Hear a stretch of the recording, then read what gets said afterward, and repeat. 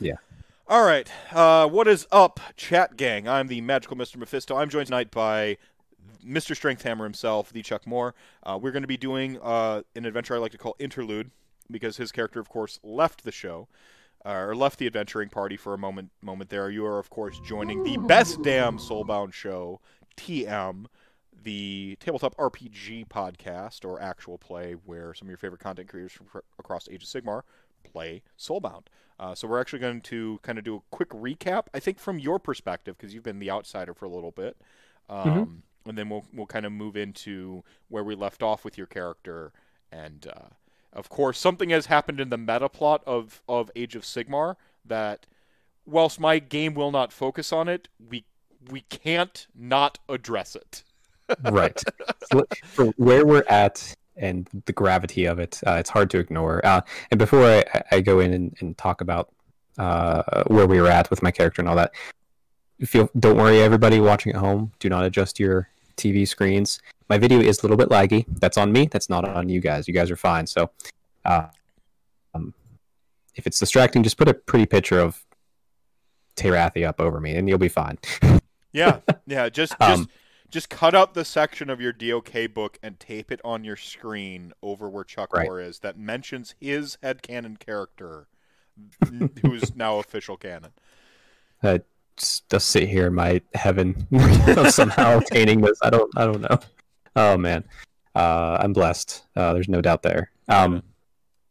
So where we left off. So the party was adventuring to Adasa together, and my character Subvertly received a message from her temple, her cult, the Terathian cult. Yeah, they communicate in arrows. They communicate in arrows, we learned. Yep. Apparently other people can read it too. Big Winter, shout out. The Halo there. But yeah, it was a Melusai arrow, which, if you know the Daughters Khaine lore, if a witch elf gets told something from a Melusai, you kind of have to listen. It's kind of like the CEO of your company coming to you, and it's like you're a year-end newbie, and they're just like, hey, I need you to do this. You kind of go, okay, whatever it is.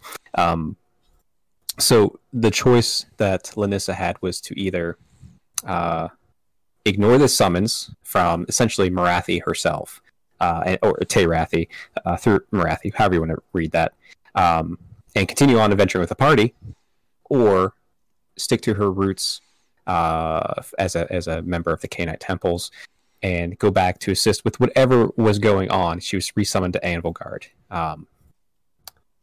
Much to maybe some people's surprise, she chose to stick to her Khainite roots while promising to return to the party. A little bit naivete there, for sure. She doesn't know what she's getting into.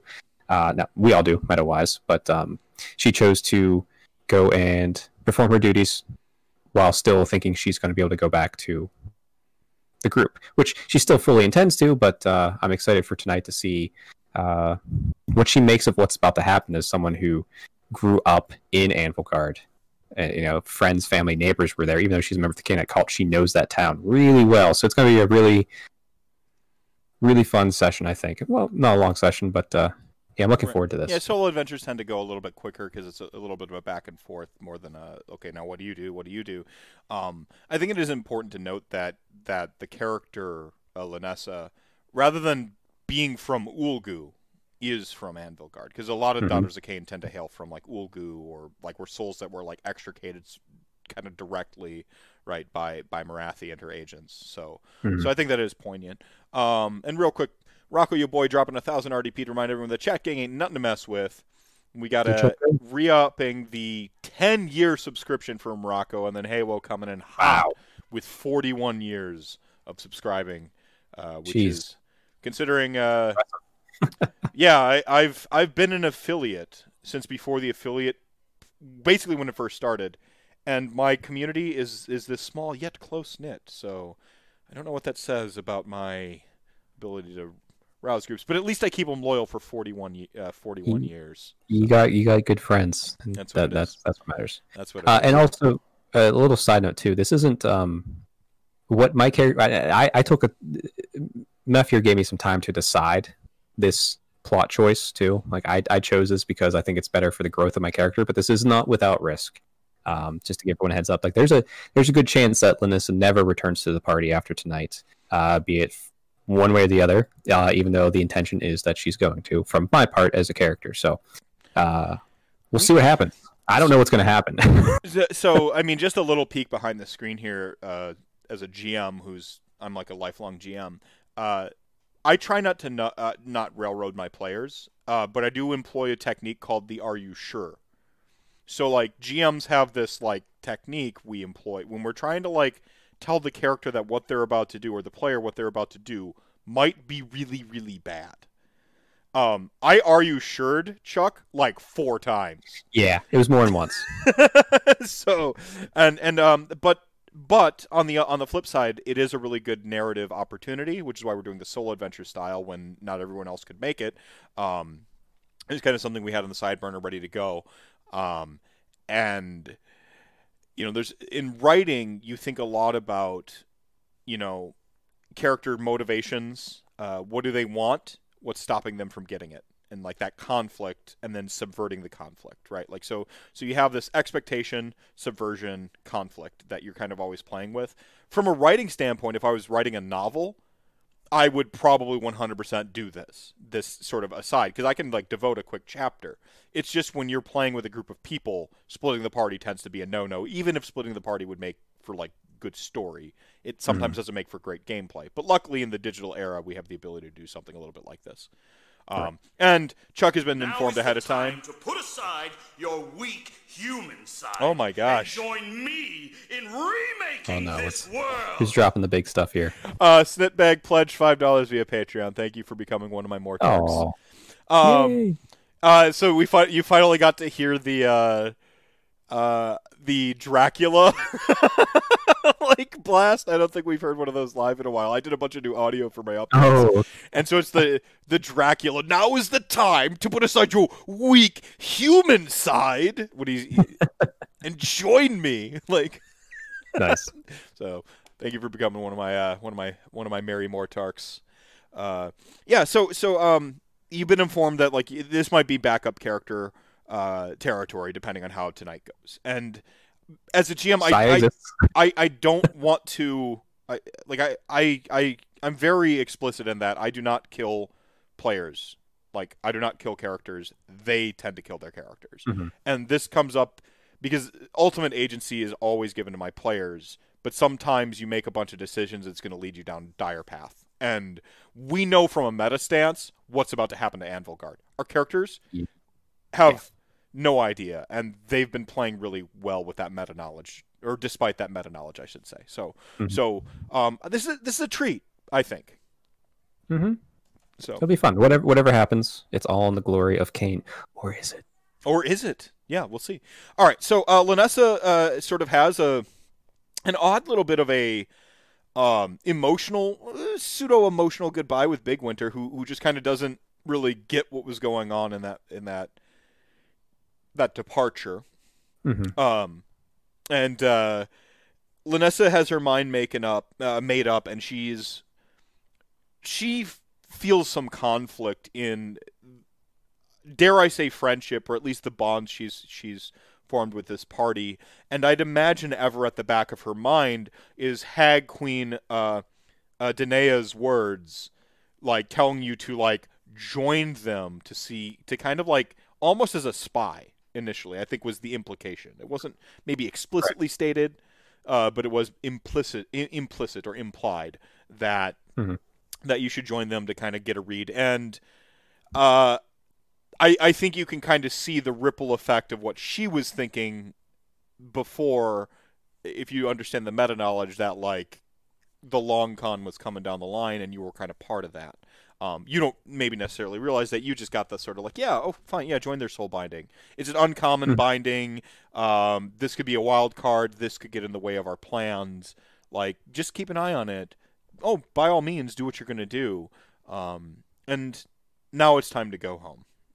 You see the arrow from the Melusai, and it actually sort of leaves basically just in coded language, like even the orientation of how the arrow struck the tree with like where the moon was at the time you saw it, like is literally giving you a time, and with like the way the message is coded, like super in depth, like next here like assassins can't, thieves can't style like iconography and language. Like this, they're not messing around. Even the Right. orientation of the arrow is deliberate with the kind of coded message. Um, and to meet up at the like sort of the real temple, not the sort of forward base or the PR, Yeah. quote unquote PR, even though it's just like the Witch Elf PR game probably pretty weak, but like they still have their like. so you're, so They you're hand out food. they like hand out food, and they work as part of the town guard too. Like like maybe you don't want to go to the witch elves for their soup kitchen, but like you want them on your side in a fight, Hmm. for Anvil Guard, or at least you used to. Dun dun dun. So you're told to like kind of meet up at the real temple, Hmm. and you make your way through with your new pet, Yep. Lokir. Lokir, the was it a purple squig? Purple with a blue belly. There you go. So you make your way with Lokir, your newly acquired pet, towards like the sort of real temple, which is outside of the city proper, in I believe a little bit of a mountainous area, because Anvil Guard is essentially sea, and then just this horseshoe of mountains kind of around it with some jungle that leads into the desert below. The party, of course, at this time will kind of currently, they haven't yet sort of seen the ghost fight yet. Like this is that first night where you've parted ways. Hmm. You basically have a night's journey back to Anvil Guard. Most of the threats have moved on from like the recent conflict, and the goblins go on the move. So they're stirring up all kinds of like they're displacing a lot of what would be activity in the area. And as one individual, you're able to really take advantage of that and make your way to the temple pretty cleanly, pretty quickly. Of course, the opulence of a proper Daughters of Cain temple cannot go understated. Whilst the entrance may be hidden, once you kind of hit that valley through a secret passage that, of course, you know of, you can see like the sort of the cloak of mist that just sort of envelops it, to where even if you make it to the valley, you might not notice it right away. But as the mist breaks in the morning, double sunlight, you see the little like brook kind of leading up, and you can see the sort of like the serpent, Hmm. the sort of like serpent effigy with like a daughter of Cain on the other side, and you have this sort of dual nature reflected in the architecture. And then, like, of course, the water's like kind of breaking down and trickling down.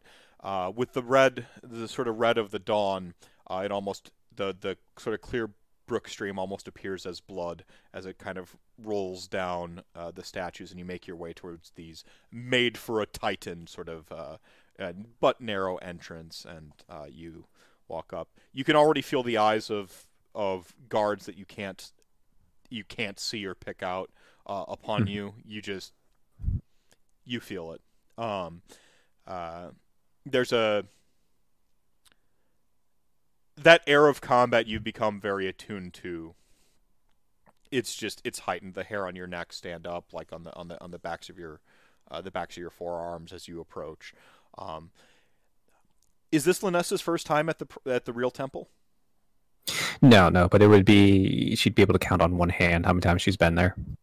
Um, I would say as she's walking forward and she feels the guards upon her, she would, the times where she needed to appear penitent towards Cain, she would. At times where she'd need to snarl and feral, she would offer the right signs through the body language to essentially alert the guards that she is one of their own. Give me an etiquette mind roll. We'll go. I won't determine the DM. This isn't about like success or this isn't a pass-fail scenario. Etiquette. Is it just a pure mind? Sorry. Yeah, you may not have etiquette trained. Yeah. Yeah. Okay.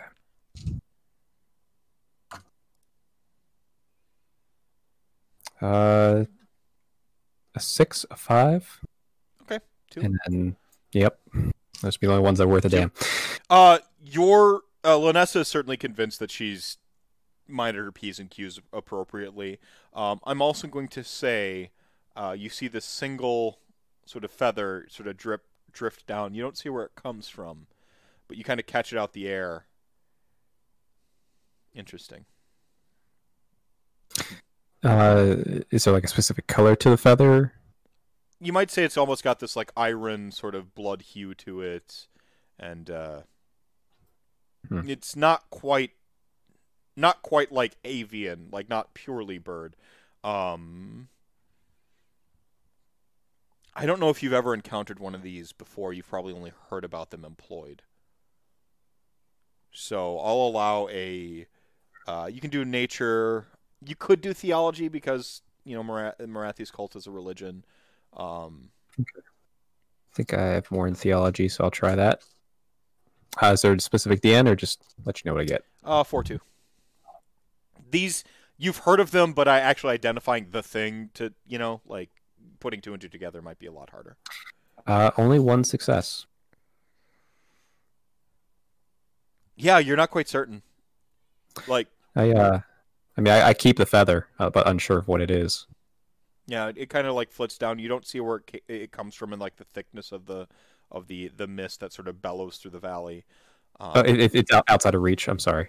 No, you can't. You pluck it from the sky, Okay. as if something maybe flew overhead and you just kind of missed it. They were so stealthy in there.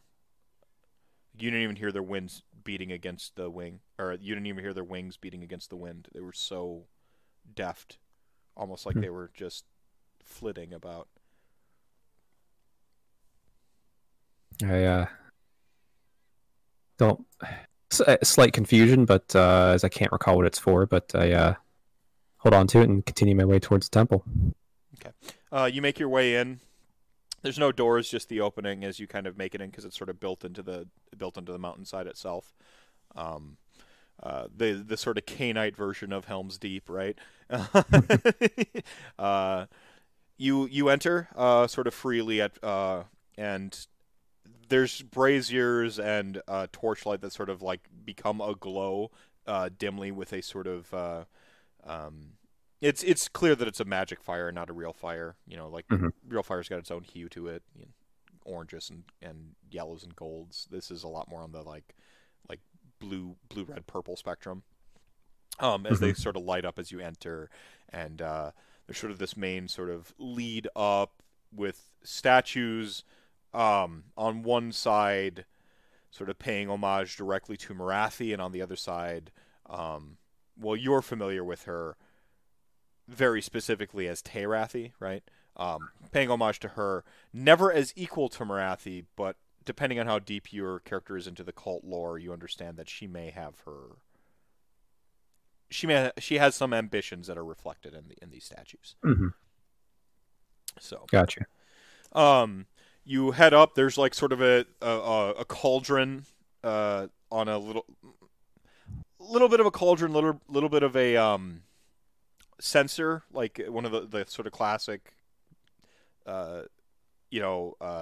big wide open bowls that you would pour water into or whatever. But it's obviously not water. As I would approach it, I would pull out a non-poison dagger of mine and just cut across the palm and offer a drop of blood into it. You offer a drop of blood into it. As your blood hits as it sort of like drips in and like touches the thing, the rest of the blood almost like recoils more than ripples, and then like rolls back in to consume it. You're struck with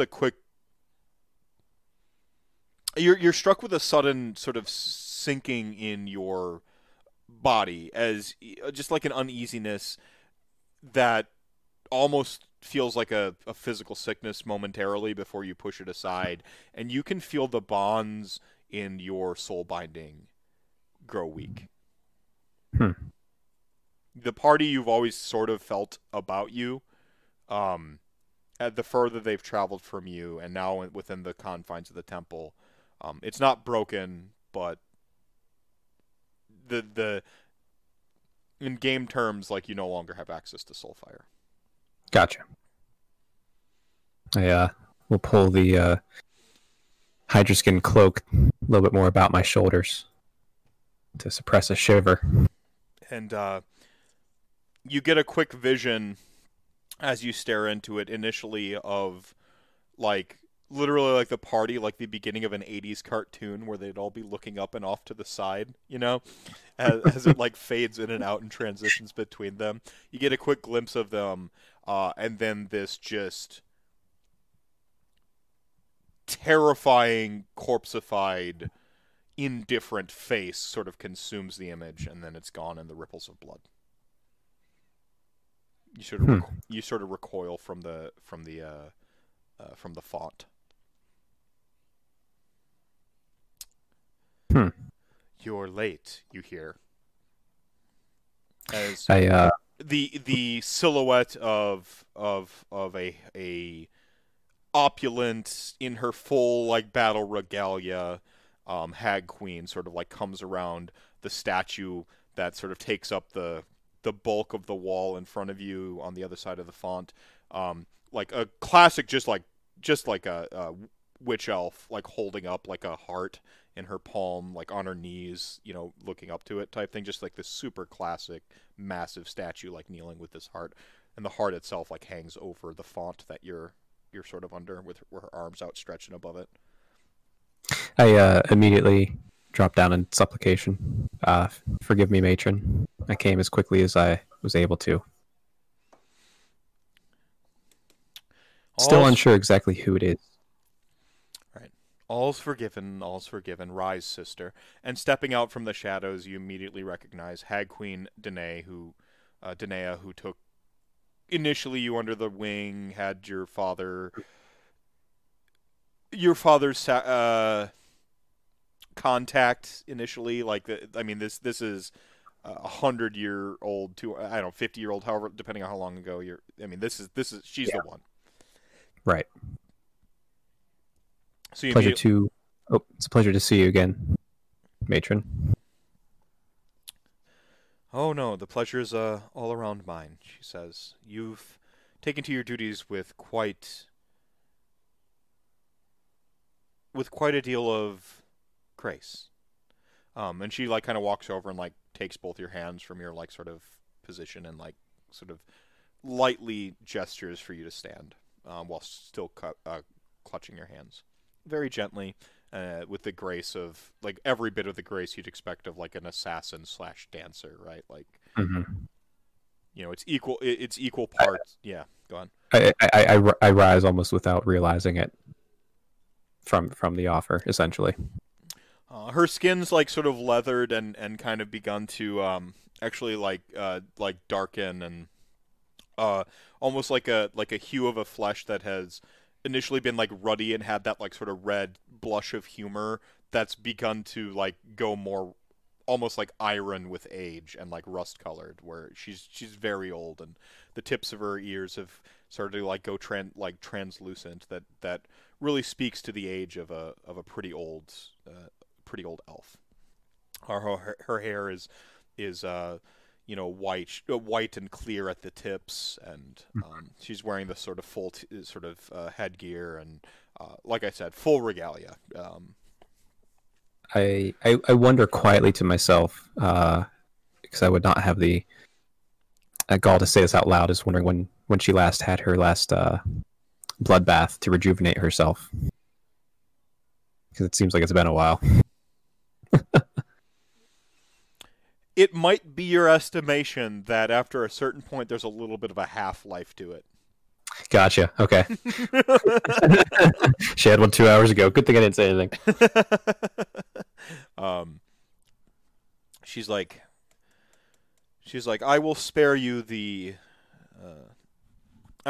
any frivolity. She's like, quite simply, we are on the cusp of war. And she sort of walks and turns her back to you, and like sort of classically, like the one hand at the small of her back, the other one in front as she like sort of gestures and talks with her hands. Right.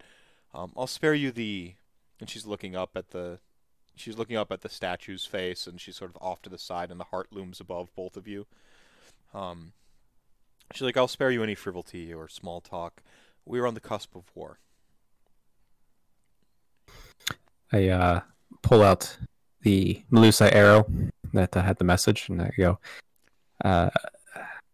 I've been told as such, but what war? I mean, there's always the great war against the great devourer. but what war is so pressing to summon me back? She turns And looking around and seeing like maybe I guess there's probably more witch elves about than usual would be in the temple. Yeah, they're ambient. There's you know, many like there's not really pews or anything. Probably more pillows, you know, and then like many you actually have like rows of witch elves like kneeling and in prayer and stuff like that. You have it's become aware to you now of that sort of behind the pillars and off to the sides and clinging to the shadows. You have like little clutches and groups of witch elves sitting and talking sort of in what would have been your walk up. They would have been sort of out of line of sight and sort of off to the side. And as you're at this sort of raised up point around the altar, you kind of like are maybe taking in your surroundings now for the first time, and you catch these like groups of various like witch elves and stuff like that. And I'd even give you a perception now. I'm sorry, an awareness. Mind awareness.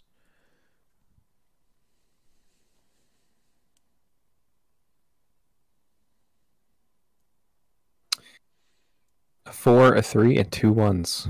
Dice are not doing well tonight. With 1, you catch just in the shadows, like up above. There's some like sort of chandelier like type things hanging down. None of them lit. Actually, just like sort of extravagant, like almost sculptures where maybe light should be coming from, but like none. You catch a silhouette of what appears to be it's just a silhouette, just the faintest outline shadow of some avian creature, but with maybe some elven features to it, and then it just sort of like it catches your gaze, kind of heading up toward it, and then it recedes back into the shadows. You have a strong suspicion that whatever the feather came from, it's this. It's a humanoid-sized avian creature up in the. They don't have feathers. This one does though, and I'm gonna go convert it now. I imagine like a super classical harpy personally. Oh yeah, no, I kind of dig it. At first I thought outside the story, I thought you were doing Canary, but I was just like, they don't have feathers. I was locked in. I was like, no, let them explore.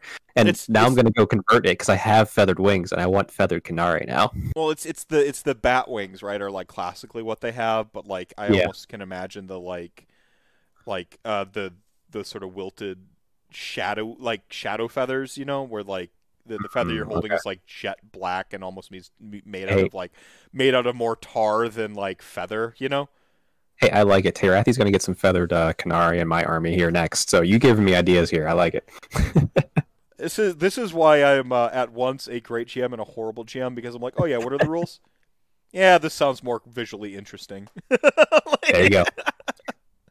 Well, Lanissa, as she notices that she's been noticed, quickly averts her eyes as well, knowing that it's probably something she should not stare at, especially as Danae is continue to walk away.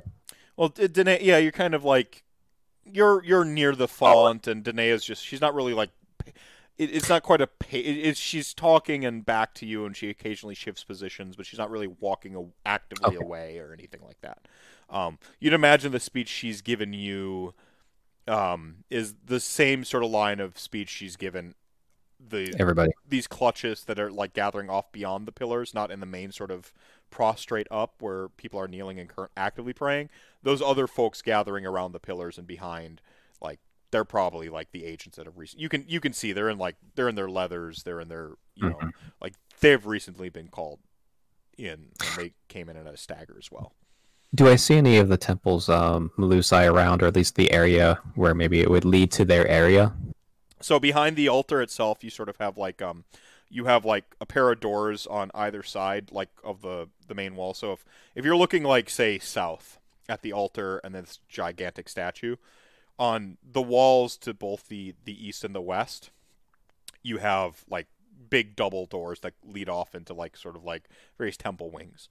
Behind the altar, like going actually behind it, there's a set of stairs, and that's where Danae came from. Okay. Not to stray too far, I'll simply take out the Melusai arrow.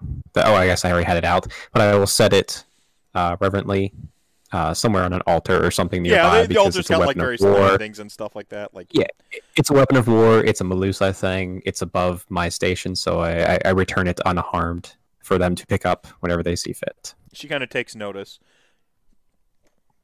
She's like, "You are particularly pious." Like almost like a compliment before she moves into. She's like, "It's why you were entrusted with your charge." You mentioned the Great Devourer before. She gives like a she purses her lips. She's like, "We have struck the first blow." And by we I mean our great leader doesn't quite do it. I think she'd address her by name. The great Marathi has struck the first blow and taken what was hers. She's found the remaining shards of Cain. She smiles. She has ascended. Eyes aghast, mouth agape, unsure how to reply or even accept this truth. I just stand there, like. She's like, "We've messaged from far away in Ulgu that she has succeeded in a aeons long task, and now her ambitions are elsewhere." Within. What the? Has she ascended to the true bride of Cain? Is she with Cain? Has Cain come back to us? She is Cain. She smiles. How do I roll to weep tears of joy? I don't think you have to roll. Okay, a small tear of just joy and like our God is returned to us in whatever form it may be. And I just praise be to Marathi Cain then. Her entourage heads to Anvilgard for the next phase.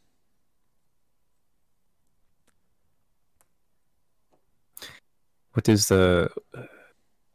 What is the? Now she wouldn't ask what the phase is yet.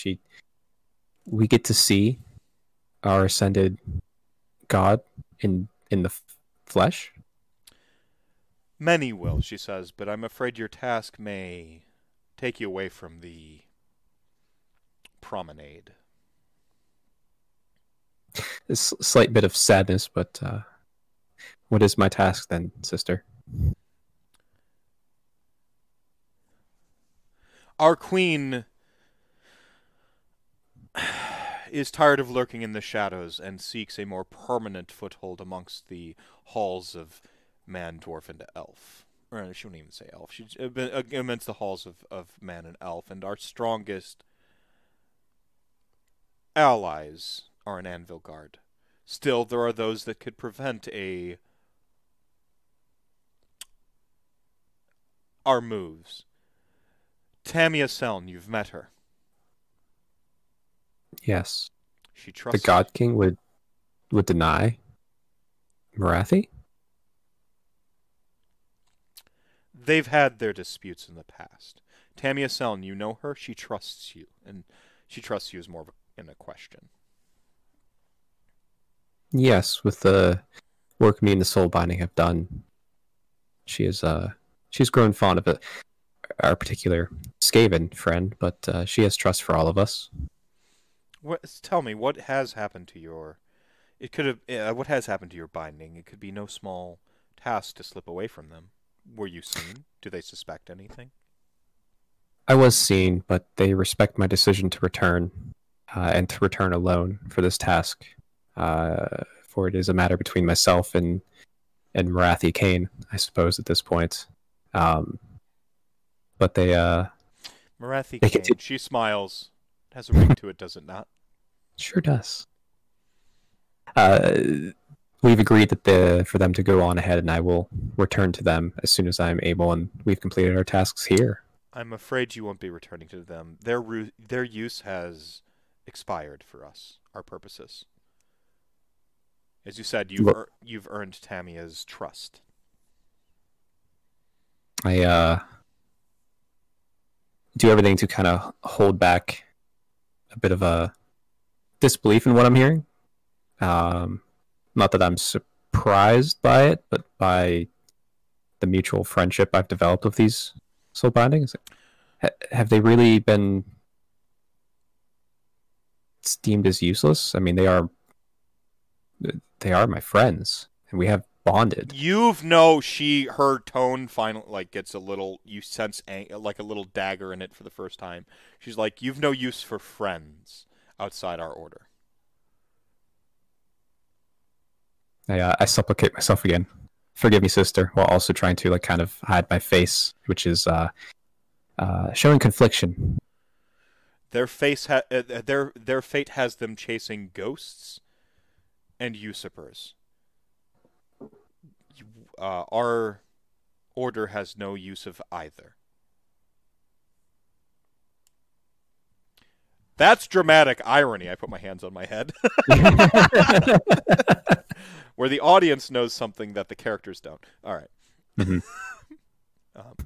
We've no use for either. They chase someone of much smaller ambitions. What would my use be now, sister? You're to go to Tamia and kill her. Ahead of the parade.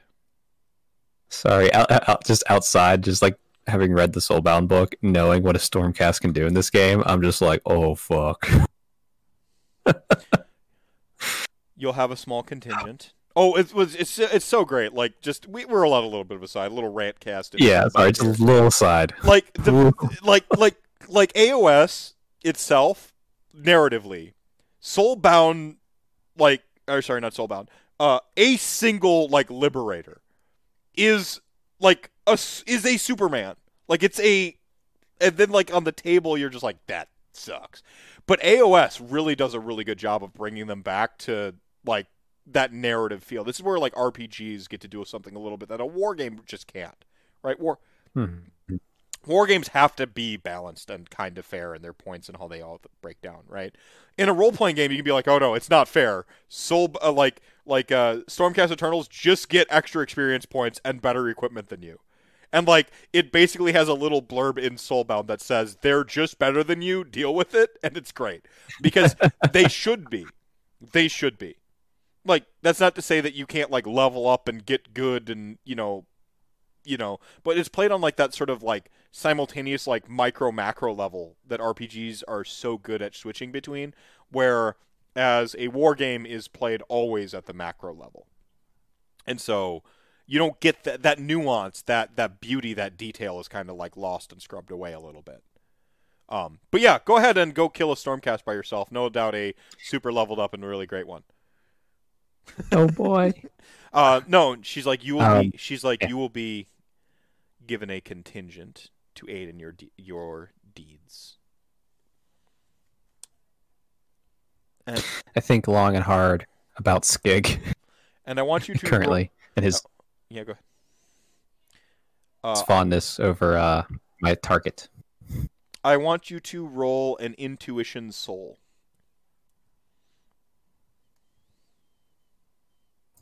Okay. There we go. Yeah, a liberator is George Washington in lightning power armor. In-game pathetic trash. Exactly. That's why I hope this model that I think we're getting spoiled tomorrow, or not spoiled, is revealed tomorrow, I hope its rules are bonkers. I make it stupid. Make it like just 200, 300 points of utter kick your ass in face. Don't care. Make it unfair. I'm fine with it. Put the entire Daughters of Cain rulebook into that one model. That one war scroll, that single model. You can only have one of them. It's a single model. I will deal with it or ignore it. Like, make it broken. Like, right. Anyway. 6, 5, 4, 1. My rolls there.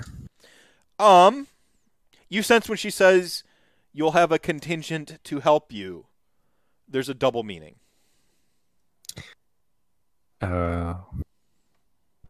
Internal monologue. I'm dead if I don't do this. I'm. Hmm.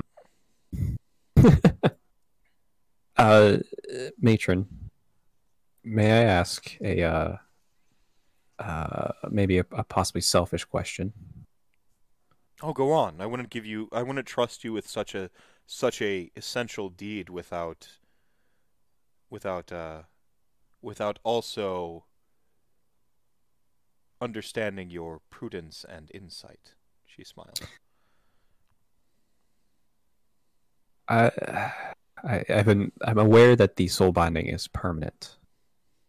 What would happen to someone if they never return to those they were bound to?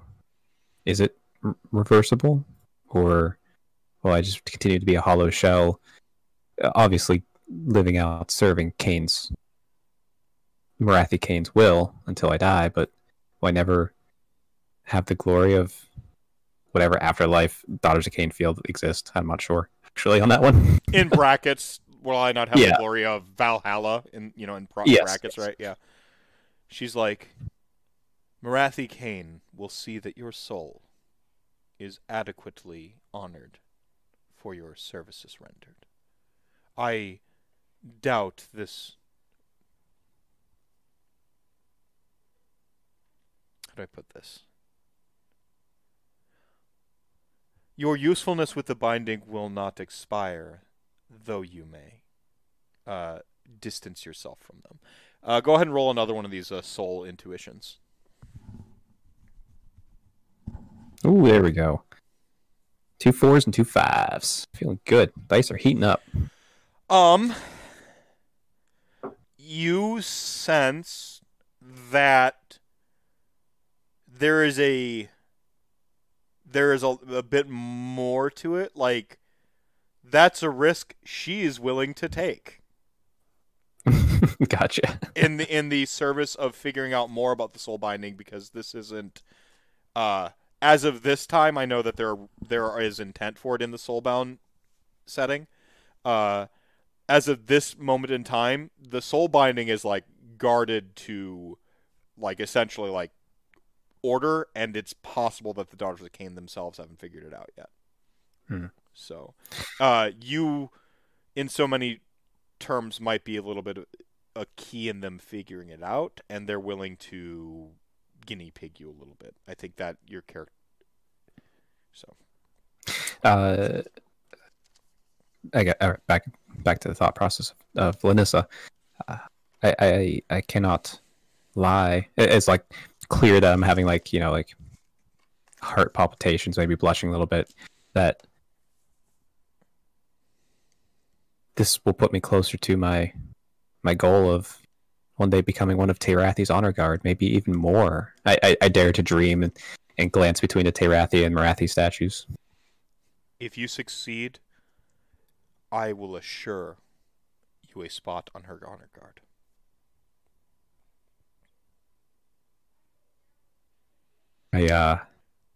When you came to me but a mere babe, lost, with a sailor who knew not what to do with a little girl, and a mother long dead or gone, and a mother long gone, long abandoned you.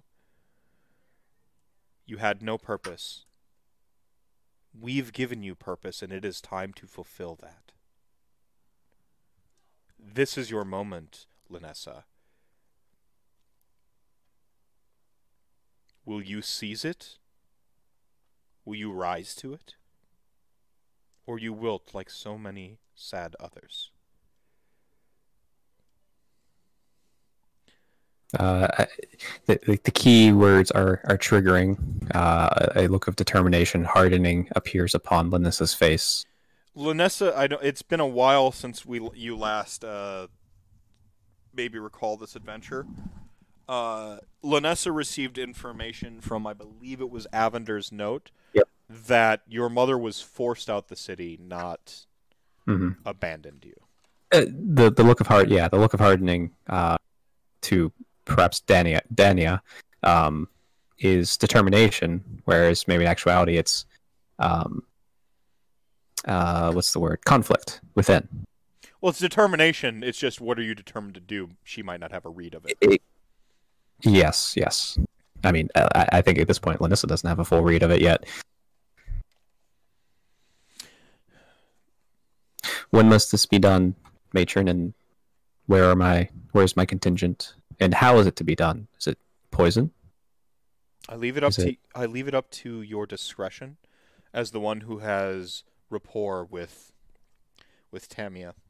She is a discerning and extracting general. Should she remain in place when Marathi Kane arrives, it may not all go according to plan, so she must be removed before thus. You have but a fortnight to deal with her. Your contingent, she gestures to a small group, like just behind the pillar, that's been easily within earshot of a conversation. They are yours to command. It is but a small command, but we'll get a good understanding of what to expect from you in the future and how you manage them. Very well. What is my contingent per se? I'm curious what the 2 witch elves, 2 sisters of slaughter, and a Kinnerai, like lands.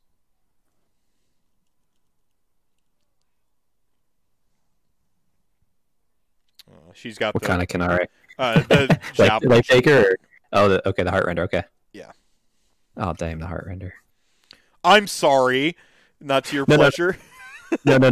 It's just because I'm like, that one can shoot me from afar if I screw up here. Yes. The contingency might have 2 meanings.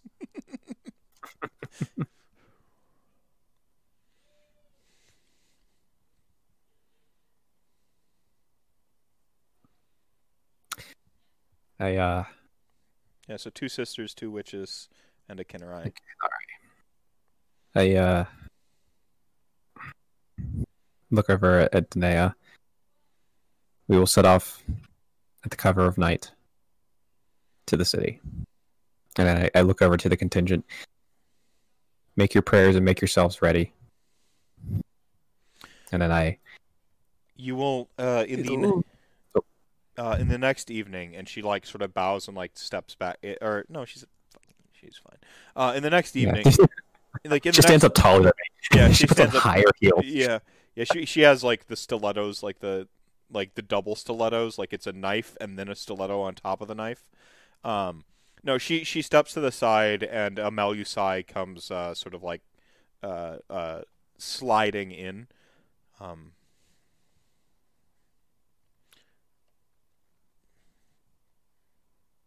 This is Valia Heartstone. You will be in contact with her from now on. I believe you know her arrow. I supplicate myself in front of the Melusai. That's not necessary, sister. I rise. I do not seek groveling, sniveling cowards in my presence. I do not travel all this way to be pandered to.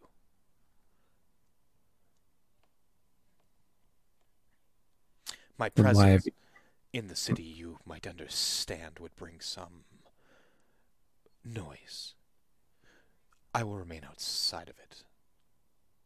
Let me know when you succeed. And she hands you an arrow. She actually passes you an arrow over. Am I supposed to throw this? I trust you'll find a way to make it work. Understood. When the task is complete. I put it in my belongings. Final Fantasy style.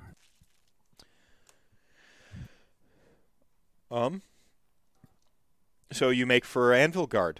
Currently Anvilgard.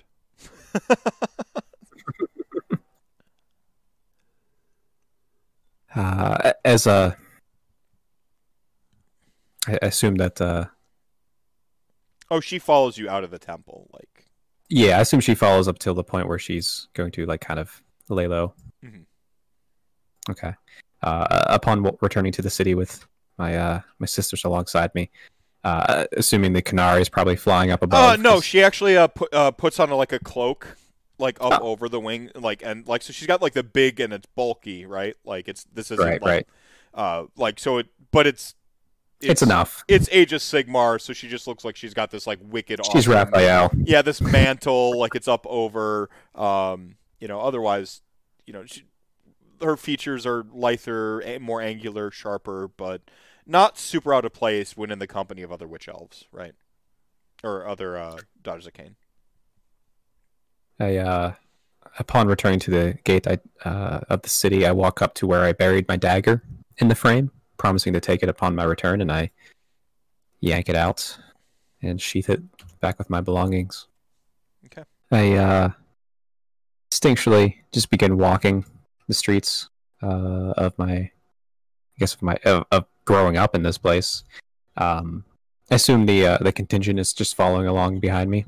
Sisters, I plan to go have a bite to eat and maybe verify the whereabouts of our target.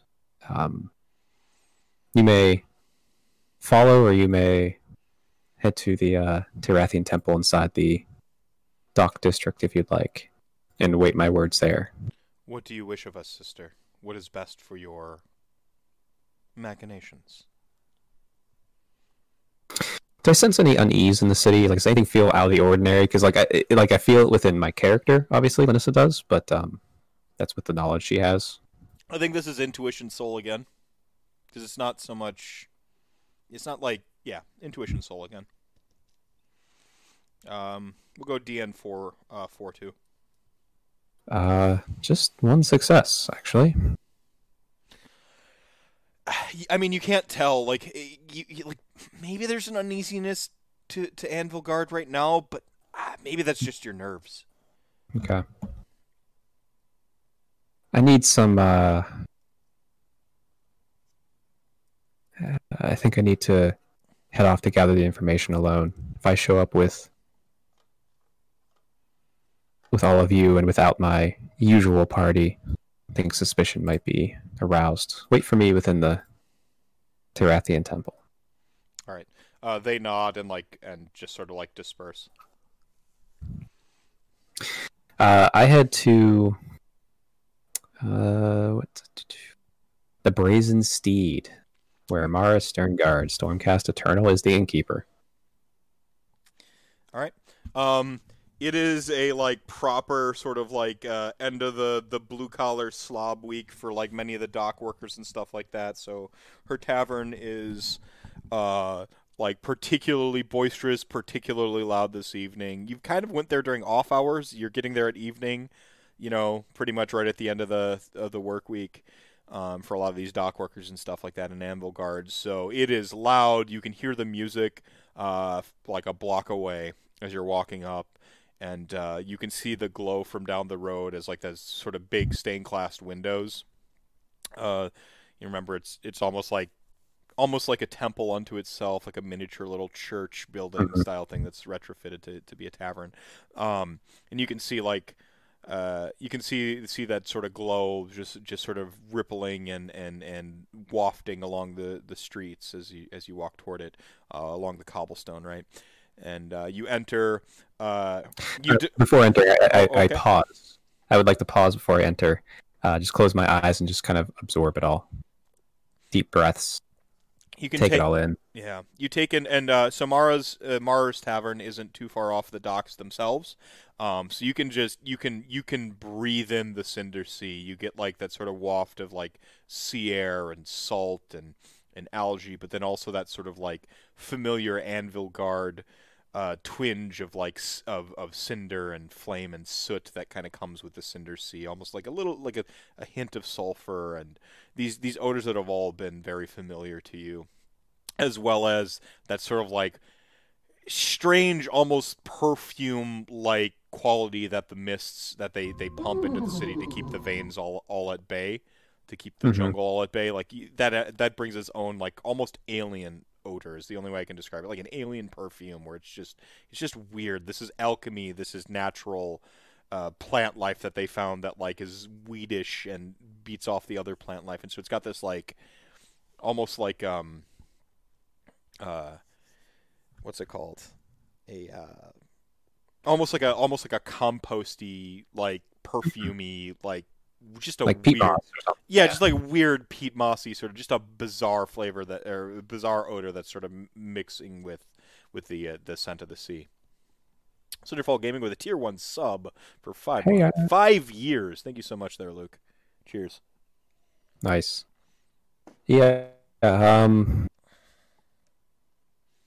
Definitely get some happy memories of all these sights and sounds and smells, and also pretty small smile to myself seeing how quickly the city recovered after the recent Skaven attack that we helped Yeah, thwart.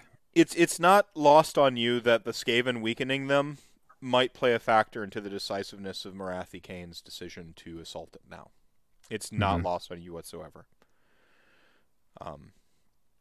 Like her, almost like she not necessarily planned on it, but certainly striking while the iron's hot. I enter. All right. Fight my way through the crowd and. Oh yeah, there's a live band this night. The one little sort of meager stage that's really more like a few barrels that they at one point in time like laid down and like blocked in, and then they put like some plank board on top of, and then like eventually they built it up a little bit better and made it sturdier as like the tavern got more successful and stuff like that.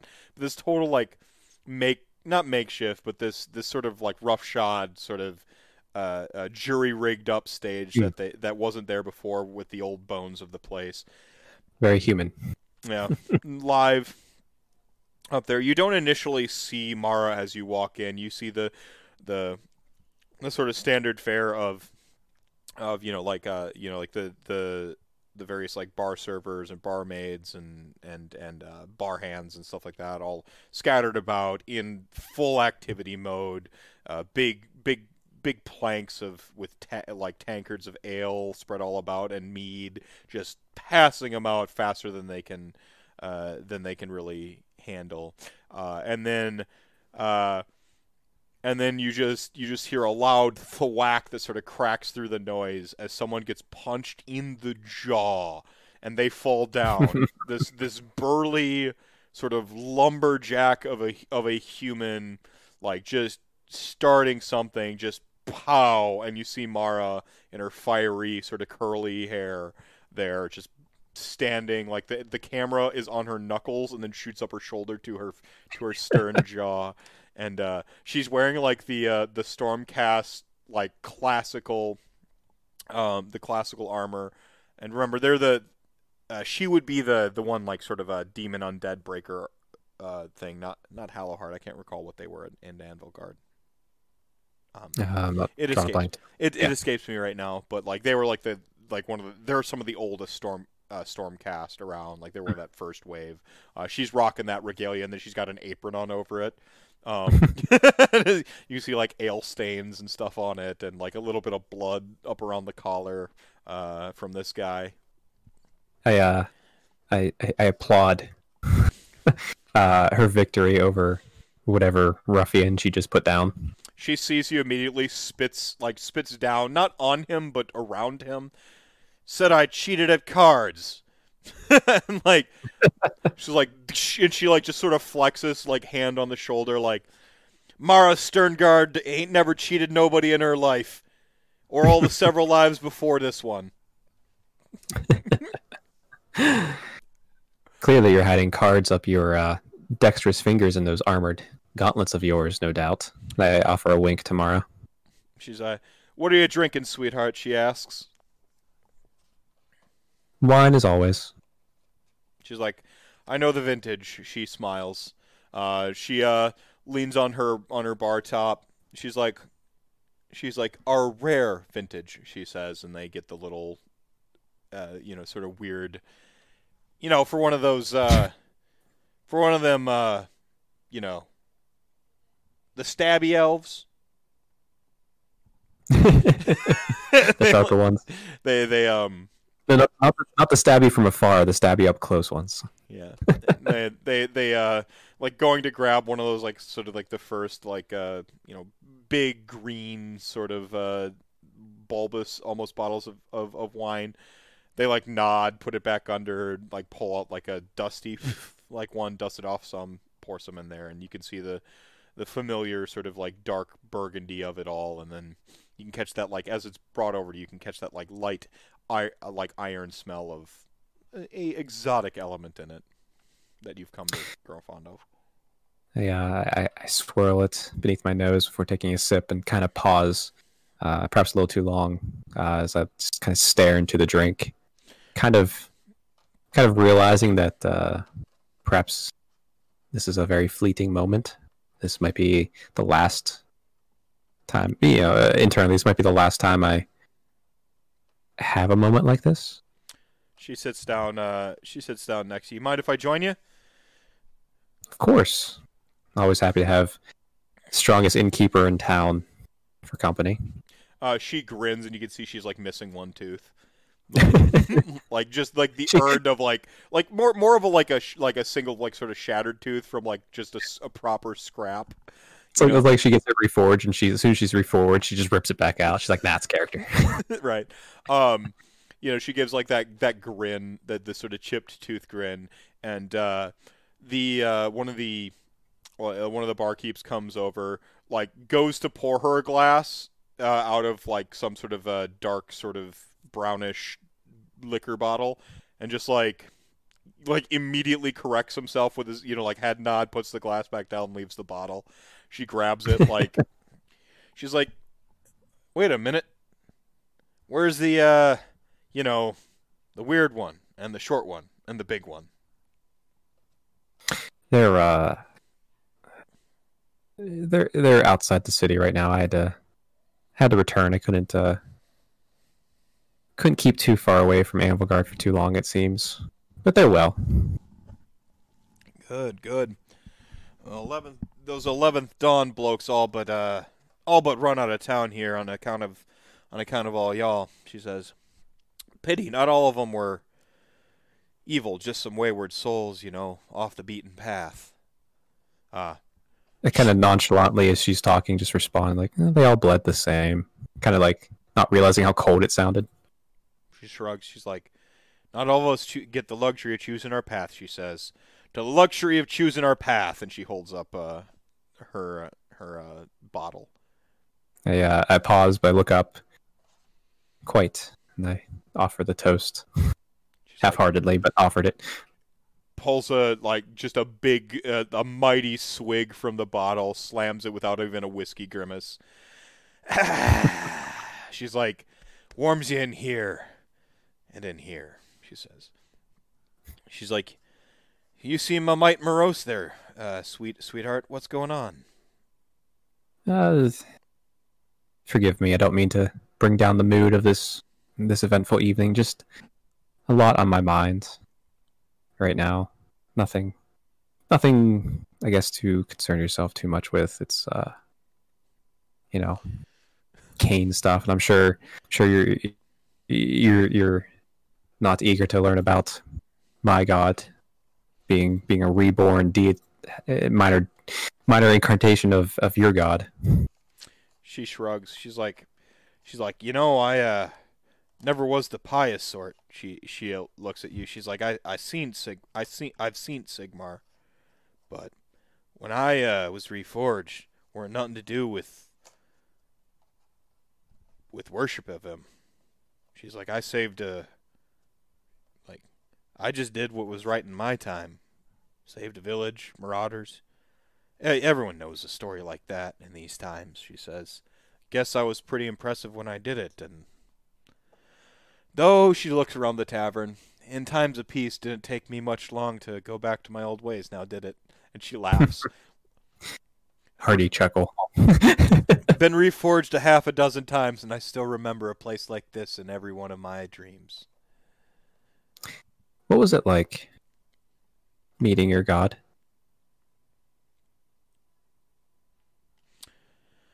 She's like, different. He seemed sadder than I thought he would.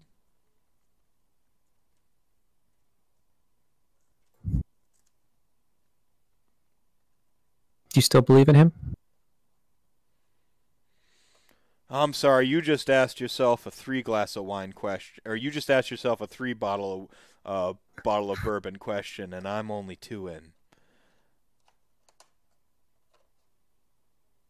I turn around. Is there a barkeep nearby that I can buy one?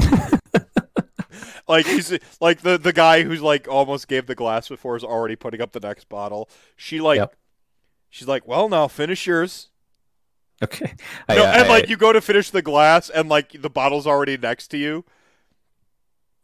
Oh no. So this is going to be a body. right now. Yeah. This will be a body might roll as you slam your bottle of wine, and she's gonna go and slam it thusly. I'm gonna actually roll for her.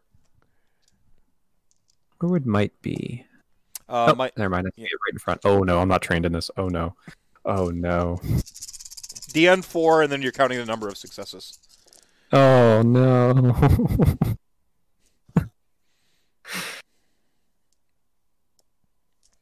She gets a mere 5 successes, so she's gonna feel this one. All right, so I got a 6, a 3, a 3, and a 1. Okay, you're to put it lightly, you're feeling it. Okay. Yeah. You're gonna have disadvantage on initiative should something occur. Okay. And you will similarly have disadvantage on body, on any complex body type check, like trying to like pick a lock or. Okay, you're comfortably drunk, right? Like this is not you're not hammered, you're not, but you are comfortable. Yep. You are comfortably feeling it. Like you feel the the inebriation lift like a little bit, or the inhibitions lift a little bit. You're comfortably drunk. She slams a bottle. This is her second one in. So she uncorks the third. I'm sorry, darling. You're gonna. Or I'm sorry, hun. You're gonna have to repeat the question. Ooh. I pause. Do you still believe in your god? Funny thing about Sigmar is I don't exactly think he's the sort that ever wanted to wear the crown. When I met him, like I said, he seemed sadder.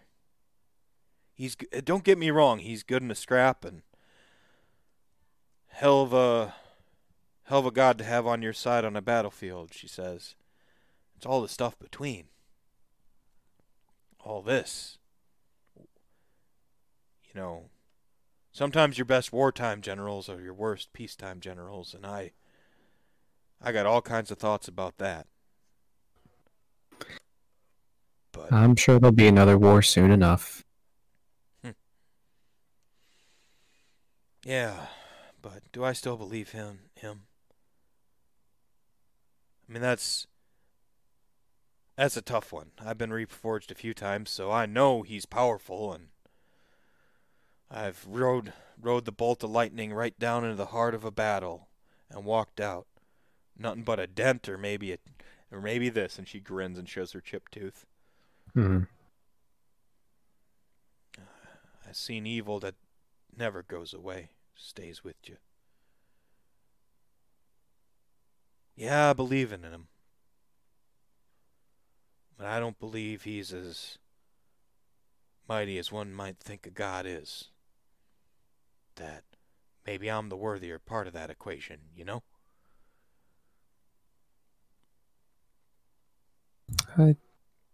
I'm trying to know. Would you ever tell him no?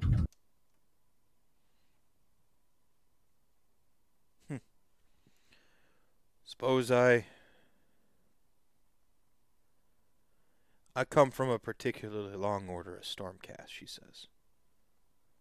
She like points at like the pauldron closest to you. Mm-hmm. We saw some rough stuff early on, right out the Age of Chaos. And I only have it in postcards up here. Hmm. But I remember having to do some bad stuff just to get a foothold, you know? Those are desperate times, though, and I like to think if you shot me on a lightning bolt back then, I'd be strong enough to say no now. But they say we lose a little bit of ourselves each time we kill or get killed.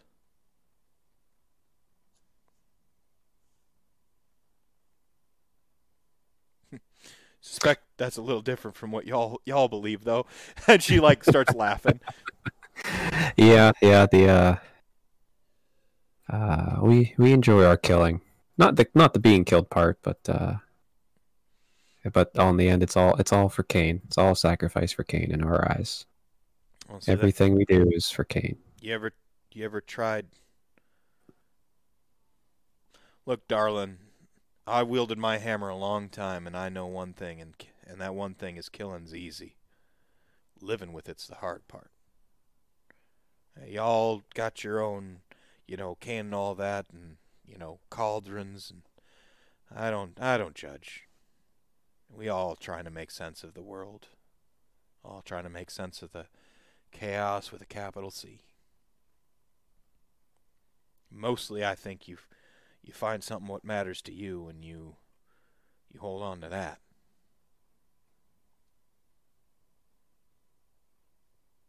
If that's Cain, she smiles, then you hold on to that, darling. She's like, if it's something else, then you fight for that too, and that makes you mighty. After a bit of a pause, respectful pause, I kind of laugh, looking at the now finished drink, third.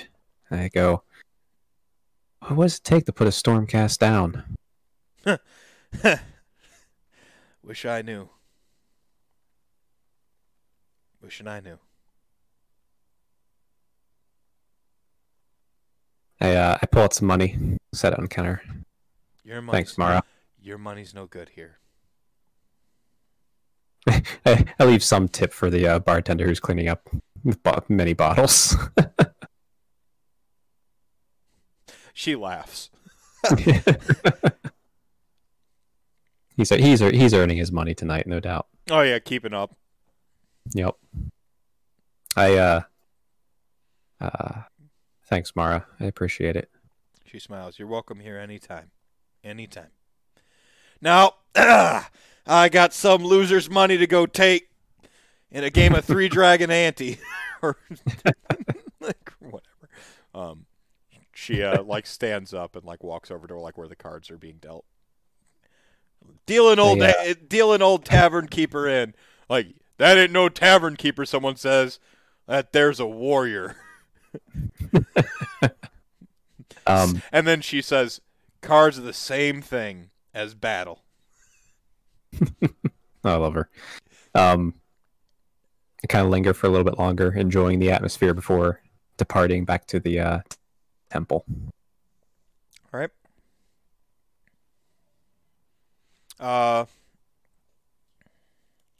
Okay. I assume all of the contingent are there waiting. They are indeed. Actually, as I'm walking back, do I see any familiar vessels in the harbor? You see the Devil Cashmere. I think that's what you were asking specifically. Yeah. Well, asking without asking.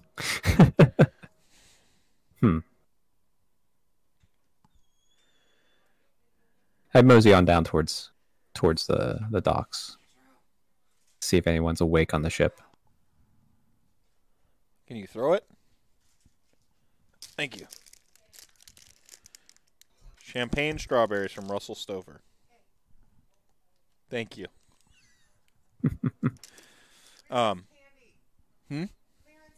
Yeah, clearance candy. Thank you. Clearance candy, everybody. It's clearance candy season.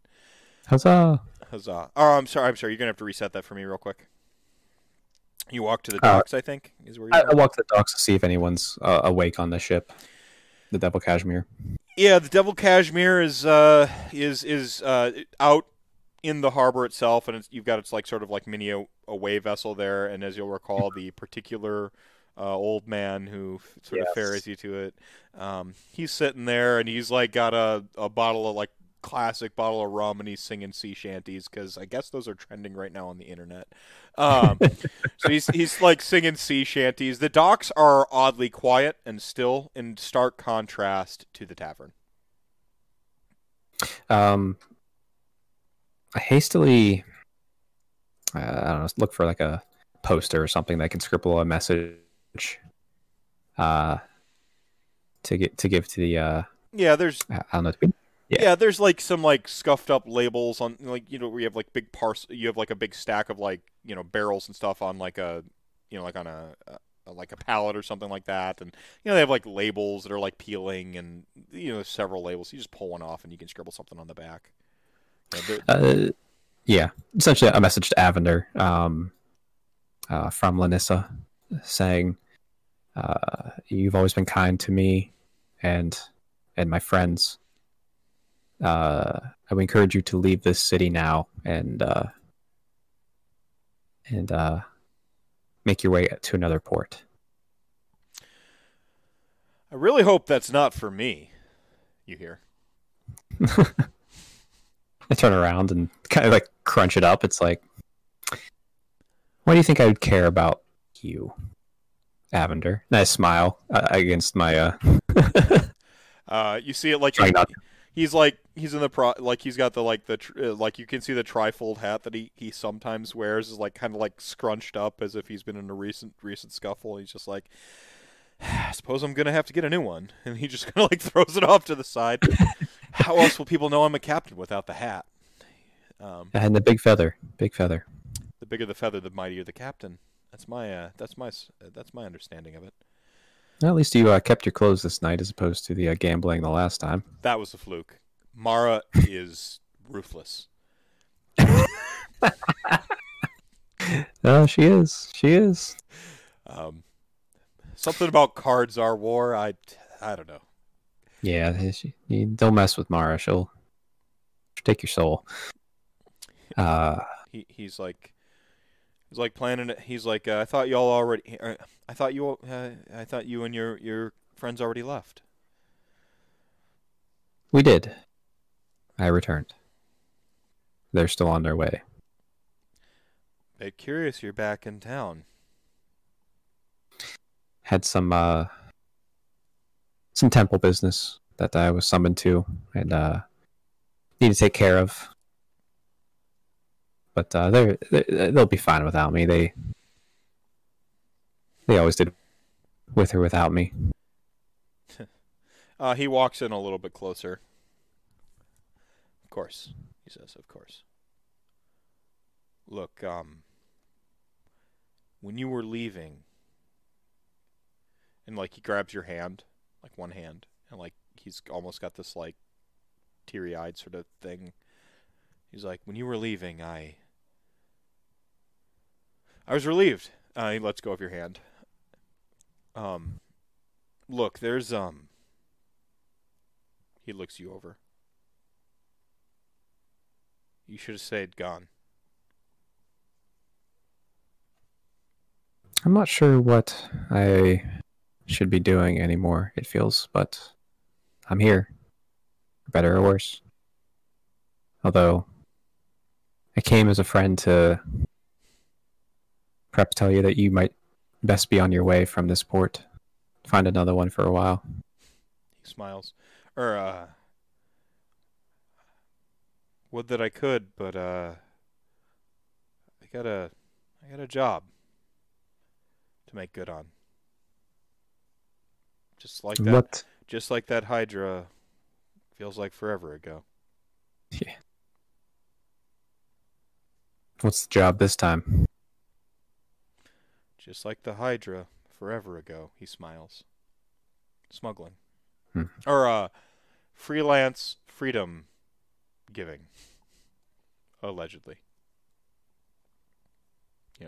Some wares have to be procured and liberated and transported elsewhere. There's always a market for that.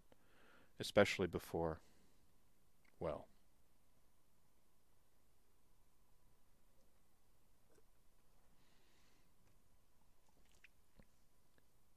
really hope you didn't come back for what I think you came back for. Depends what you think I came back for. Well, I know it's not me.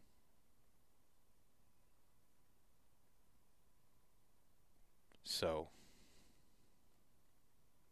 You know, I always talk best with you whenever we're dueling. I pull out a dagger. To first blood. oh, Lanessa, I already bled for you. And he like looks up. I'm very confused right now. What do you mean? I mean, you win. This time. He like puts his hand on your shoulder. Like you said, I gotta look for a different port. And he like starts to walk past you.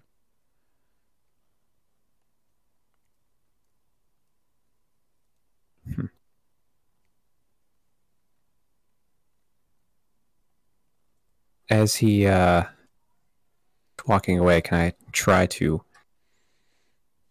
take the dagger in my hand and kind of like slip it into like a pocket on his cloak or something? Yeah, you can try that. That's going to be a. I can try. I know I can try. It's going to be a body dexterity. This will be opposed because he's also a thiefy sort. Oh, So all right. opposed. You're always looking for force unless you have like advantage or something. No, I just have a couple training in it. 4 successes. And he does have training in this Oh no. because of course he would. Yeah, He doesn't seem to notice. Hmm. I assure you, I rolled more dice than you. I'm sure you did. I'm sure you did. I had 6, and that was just as big a roll as I could do. Okay, samesies. Okay. Okay. But I All had right. I had training and focus. All right. Yeah, I only have a couple training. Okay. I sigh, a bit confused, but was hoping for perhaps a better chat, but can't choose everything anymore, it seems, and I make my way back to the temple for the night. All right. Ja'an Torgella, which is the Kinnerai, is waiting for you as you walk in. She's the only one from your entourage, your contingent that you see. She is immediately in the doorway. What's her name? Ja'an. It's JHA''AN, and then Torgella, TORGELLA. I did a little bit of the George Lucas thing where he takes a normal name and he makes it weird, like Jan. Yeah, that's how you do it. Yeah. You're still up? John. Jan. Waiting, as it were. Waiting, as it were, mistress. You don't need to wait up for me. Oh, but I do. The mission hinges upon you, and I've never failed at my mission before. And what is your mission? To see that you complete yours. Curious that a relative unknown and unproven would render my services from the order. Well, I mean, you're free to leave any time. I'm not holding you here. It's your other constraints that seem to be doing so. I am duty bound, you see. She like gets in your face, like in your personal space, and her sort of like more angular. I mean, she's very much elven, right? Like, but they're just slightly sharper, slightly more avian, as Ulgu itself has begun to twist her form, right, from being there for a prolonged period of time, and maybe even the dream or soul she was plucked from was a little twisted to begin with, like, right? And it's just almost like an uncanny valley as you stare in the face of her. I've always completed my missions They always keep me on task. What's your track record?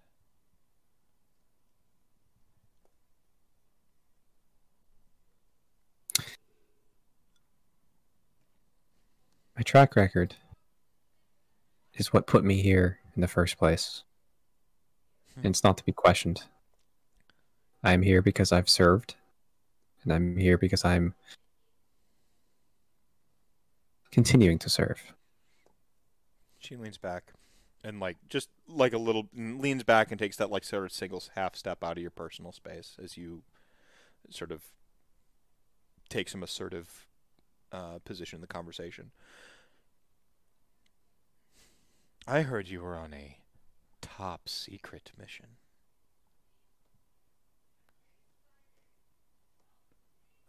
Sorry, does she mean before this? Obviously. She means the soul binding. I think it's okay. pretty. Yeah. Okay. I'm not sure how top secret it was, but it was definitely different. Interesting. So what's it like to sleep that close to an ogre and a dwarf? I hear they smell horribly. Like rotten meat and burnt metal. It's no worse than the slums I grew up here in Amelgard. The ogre's warm, though, at least. Give it that much.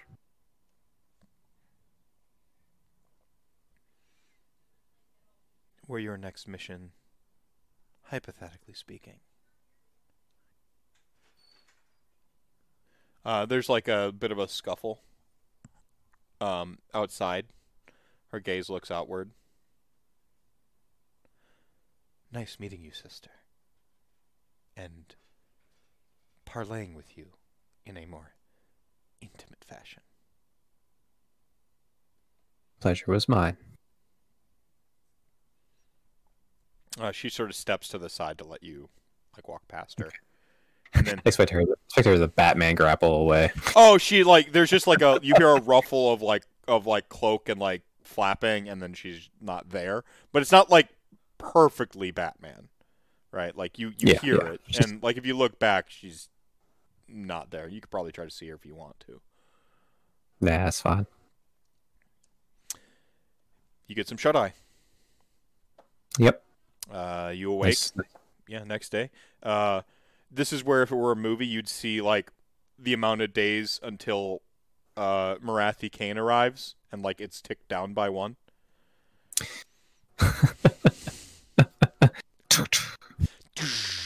And it you ever play Catherine? No, but I'm familiar with it. You know, the countdown when it's it's such a weird game. I love it.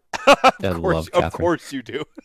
I love it so much. Double Weeb Mega XL here, and I'm Weeblite. Yeah. That's a deep Weeb game, but I love it.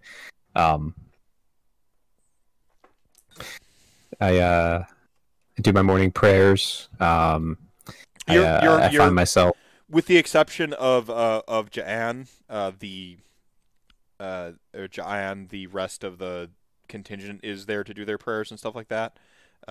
She may have her own ritual. I do have some habits that won't go away. For instance, I wasn't really comfortable sleeping on a bed because I haven't done that as of late. After my prayers, I wait around a little bit, waiting for breakfast to be cooked, and I realize Big Winter's not here, and I have to go find my own food. Yeah, there's no a meal to warm you on this day. Yeah. It's blood sausages and eggs. Blood broth. Yeah, blood sausages and eggs. Oh, okay, it's meat. Yeah, blood sausages and eggs. With a burnt biscuit, the kind that you'd cook in a cast iron over the fire, so it the edges always burn. But you make it with extra butter, so it does fluff some decently. Boom! George R.R. Martin up in this shit, describing food. There you go. Sisters, we must scope out and find where Tamia. Yeah, where Tamia her whereabouts, her routine. She should be, as usual, in the keep itself. So we must. Oft around the library, I'm to understand, sister. Says like Sister of Battle 1. Or not Sister of Battle, sorry. Sorry, Slaughter Sister 1. Sisters of Slaughter. Yeah, Sister of Slaughter. Oh, well, we 1. got a bolt gun. I can do whatever I want now. Let's go. What's that? That's like how you just gave me a bolt gun. This Yeah. Stormcast, not a problem if I go that route. Yeah, we need to find her usual routine. I will walk in as I'm free to do so, but you all might not have the convenience of that, so be stealthily. Keep eyes on her. Find out where she might put herself that might be good for a ambush, but do not strike unless I give the signal. We will scout today.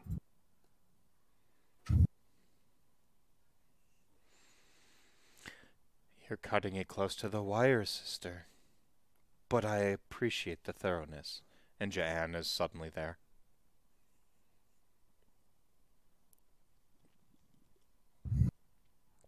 So I knew tonight was going to be super hardcore. Ooh, oh man, pulling up Twisted Tea. The Twisted Tea. I need a portion of my power. No, I need all my power for this adventure. All of your power. Sorry, I cut you off mid-sentence. Oh, you're fine. Jan, I need you to watch the exits. See if there's any places she leaves besides the main gate. You hope to get her outside the city? No, I just want to know her whereabouts, if she leaves or not. Would you like me to tail her? If she leaves, yes.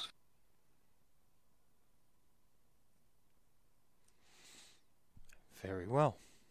I don't think you need to roll an intuition that there's a twinge of defiance in her response.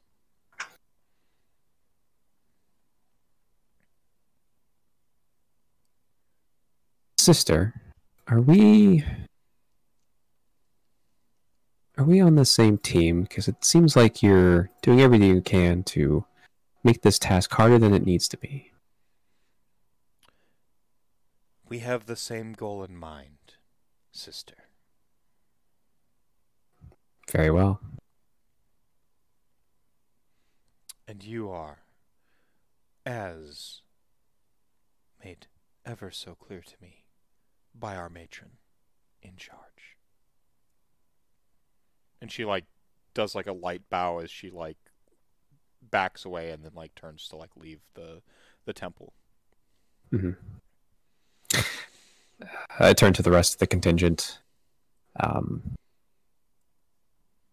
will venture in at noon and try to gain audience with her to make her feel more at ease in my presence. So be ready in your scouting positions then, and if I give the signal, pounce. But only if I give the signal. Today's not the day. Today we are reconnaissance, says Sister of Slaughter 2. I gave them names. That's how much I care about them. Are they going to die? I gave you 5 well-statted, 4 well-statted witch elves, which are essentially 4 player characters worth of stats of what you were prior to some levels up and stuff. And then I gave you one sort of pure NPC that I have built to be awesome, right? Nice. You have the tools to kill Tamia Seln, I assure you. But I'm not going to dilute the narrative by being here's a generic name that's never going to come up. That's fair. All right. I've already forgotten their names after you told me anyway. Yeah, I would have, right? Nicknames. You're Raphael, you're Leonardo, you're... I'm kidding. That's it? No. They're all in the right colors, too. Oh, yeah, it's now Raya. Raya. Yep. Raya. We'll go with Raya. Uriah Heep. Fucking great band. Leos. Leos, I like that. So those are your Sisters of Slaughter. Your Witch Elves then are Michaela Love it. and Talino. Talino. All right, there we go. Or Talina, whatever you like. I like Talina. Someone make these characters, even though they may die tonight. I'll make these characters. Beautiful. Son of a bit. So another GMing tip. Usually I keep a list of 20 names like off to the side, so when I have to do this, you don't get to see how the sausage is made. And so it seems like I'm way more on point and stuff. Like I'm like, oh yeah, like, but my notes are like, oh yeah, contingent of blah. Here's the one I wrote up with the story and the narrative beats. And I'm like, oh yeah, the random other people. If you think your GM has thought out everything, they never have. They just pretend they have. Oh yeah, that's how I do it. Broad right. brush, make it up. Yep.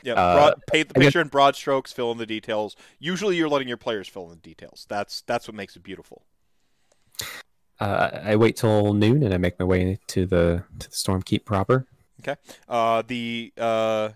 The four sisters sort of take up their scouting and they remain out. And you've sent Ja'an sort of further away. Interestingly. Interesting. Weird. Interesting.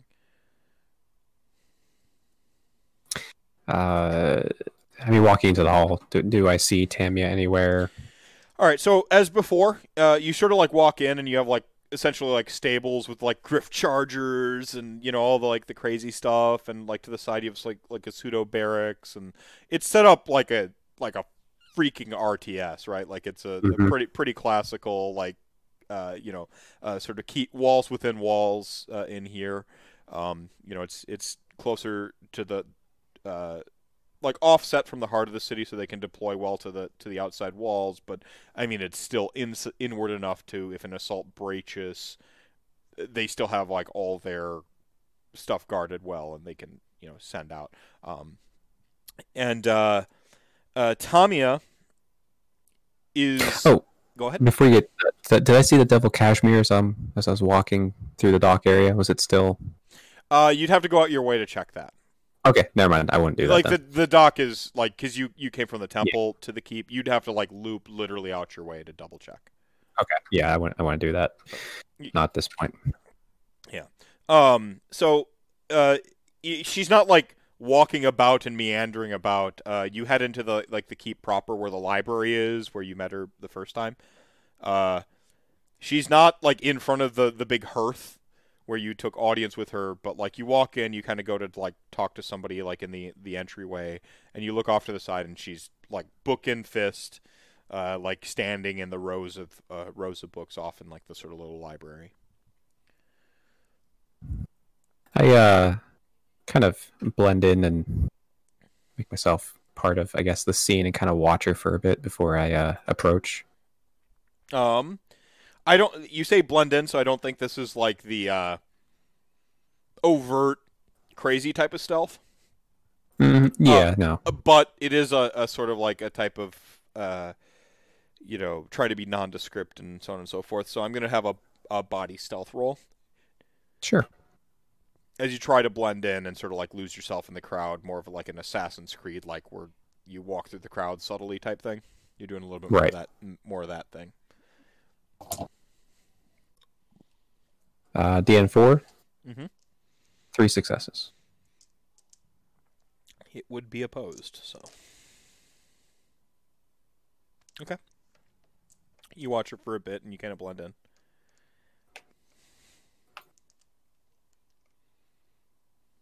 Does she go anywhere? Does she change, or is she just standing there reading? Oh, she's like actually like engrossed in a book. Okay. And like you catch her like, oh, fascinating, and like just like she is full on like bookworming it right now. Fascinating. And then like she laughs and then like looks around embarrassed and like covers her mouth and like snickers a little bit. She seems to be reading something pretty engaging. Is it smut? She reading smut?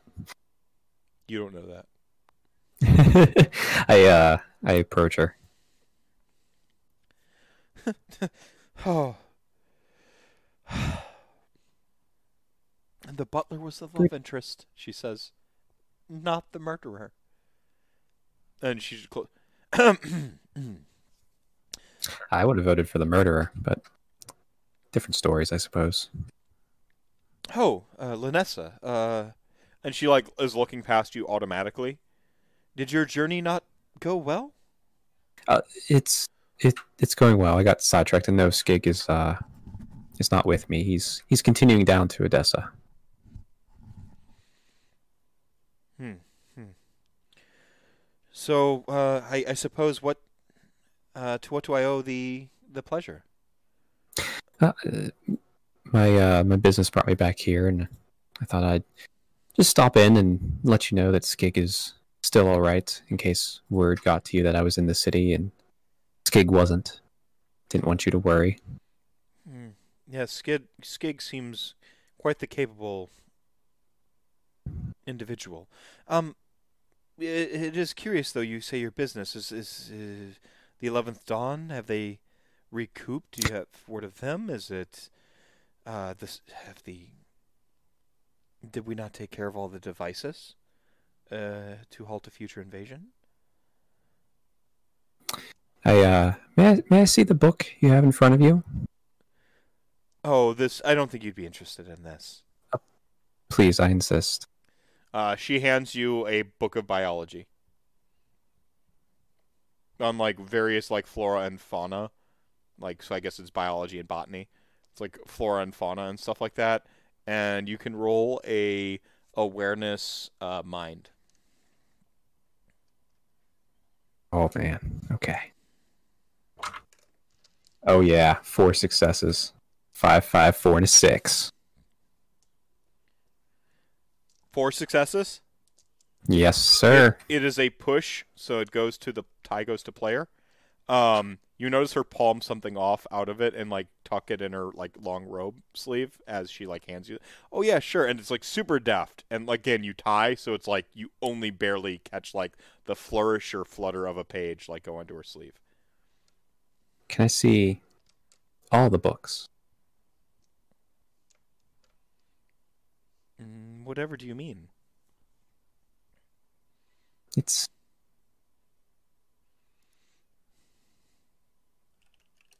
I suppose we all have our secrets.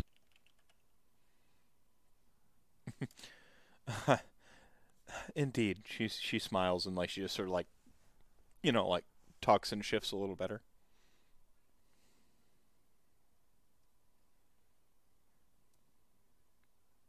My business that brought me back here, I stare at her very. I let my demeanor drop, let it become very serious as I look her dead in the eye. Is Kane's business. So that's why the party is not with me.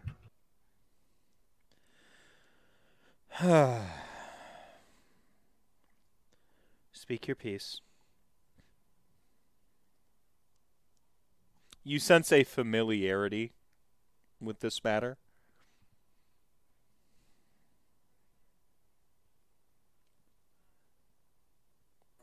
It's nothing you need to concern yourself with. Not yet, anyway. So you came here to tell me that you have business that I don't need to concern myself with yet. You sure I can't see your other book? She reaches in her sleeve and pulls out a book by Ostreg Sparks. I flick it open, start loosely looking at it. Is there a cast of characters in it? It's like a romance novel, like pure, like hokey, like. Is there a cast of characters in it? Of course. Look for the one that's labeled murderer, and look at what's his name. Oh, like it doesn't have like a cast, like a. Okay. No, nothing like that. Okay. Then I just flick to a page, trying to scan words for words that might say murder, attack, kill. Okay. Yeah. Trying to. I mean, it's between all the like the weird sex.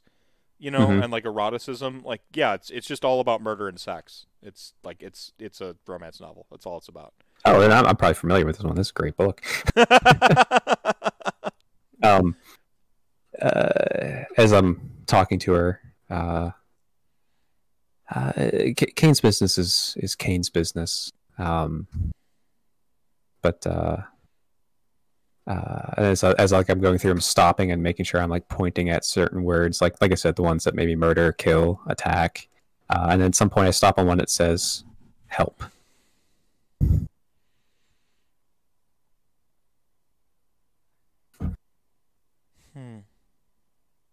Have you read this one? I believe I have some time ago. It's quite a good one. I'm glad that you also enjoy it. I always found it interesting that the one they set up to be the murderer in all the ways was working to help the protagonist. Isn't it a bit odd how that the murderer couldn't help but do it? Felt as if they were being led down a path, knowing that there was a choice, but unsure of how to stop walking said path.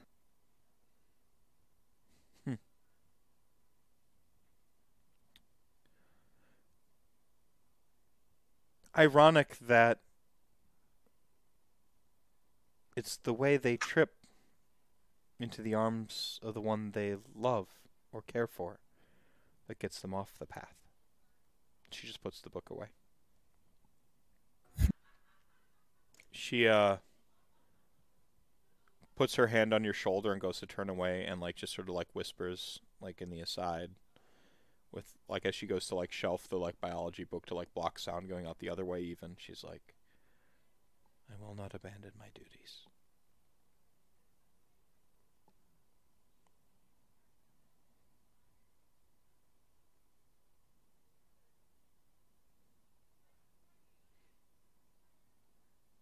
I hope you have a pleasant day. And I am willing to sacrifice parts of myself for what is right. Are you?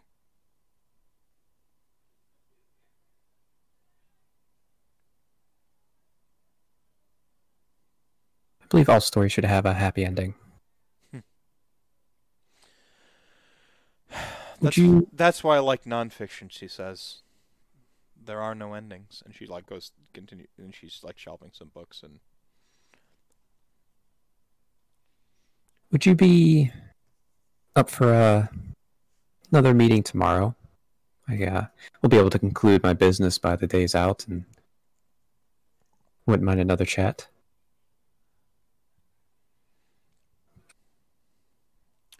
She nods solemnly. Where?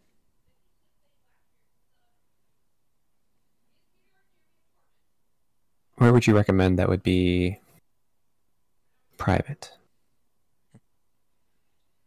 I've always found the bustle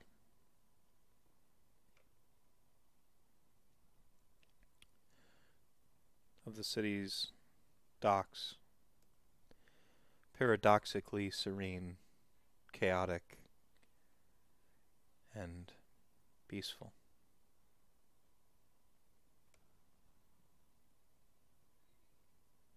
Very well. If that's your wish. If you're agreeing to this meeting, then I can at least honor that much. It's the heart of Anvilgard. The billows often get the attention, but it is the commerce and activity of the docks that... And she just trails off.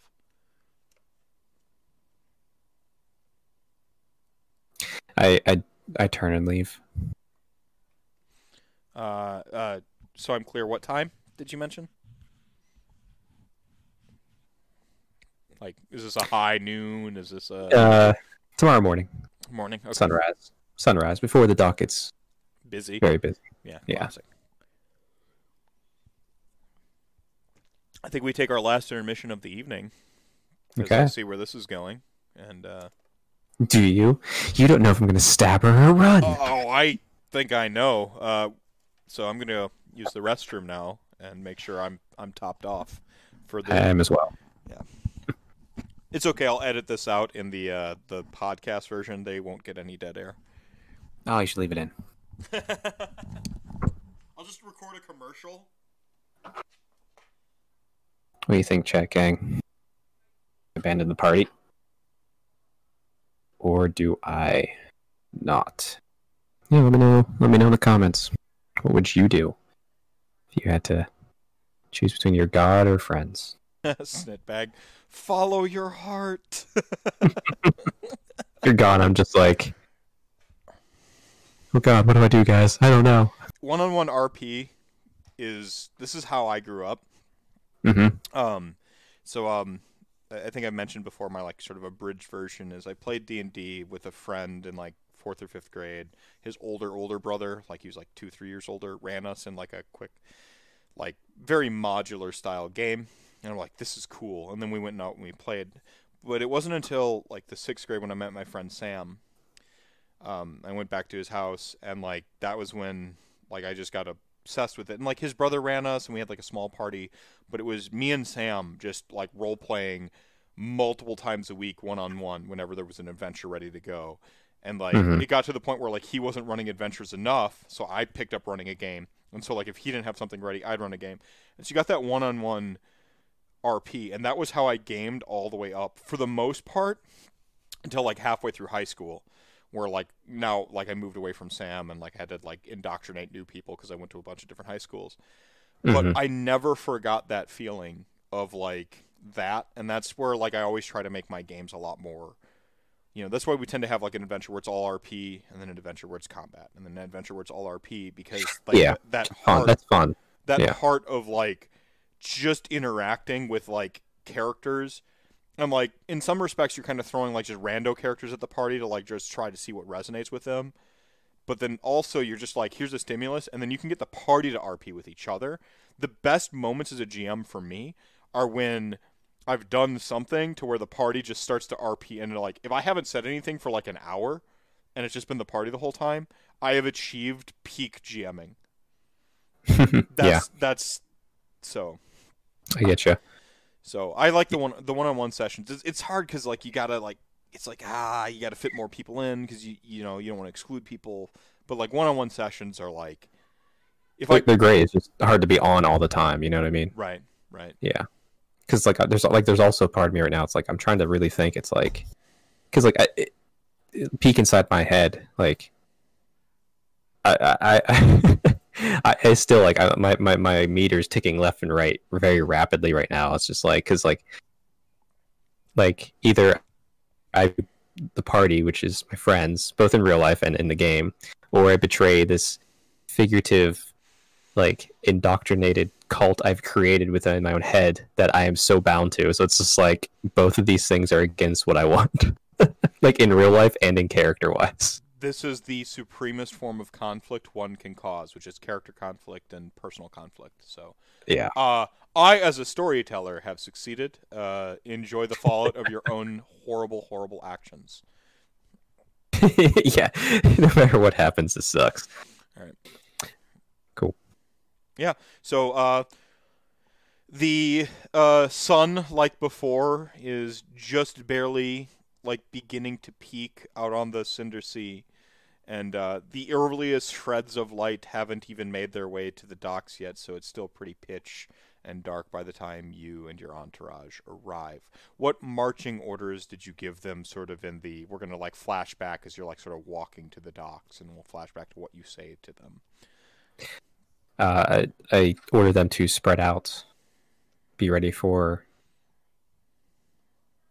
a fight. Stay close, but stay hidden until it begins. And Joanne is like, and she just agreed to meet you for her demise. She has trust in me. Or you have a more silver tongue than any of us expected. Maybe. Maybe not. Curious. Would you like me to take a perch of particular vantage?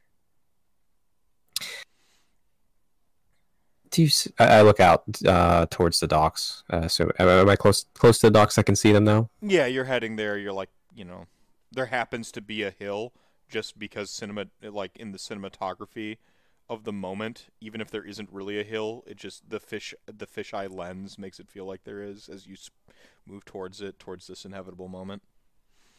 Do I see the Devil Cashmere out there? You do.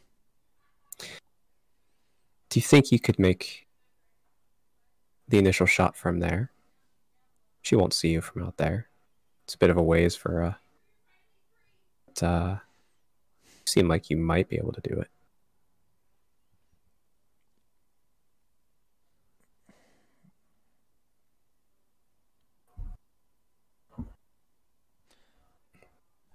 I can. Roll an intuition mind on this one. This isn't like an impulse understanding. This is a deciphering. Okay.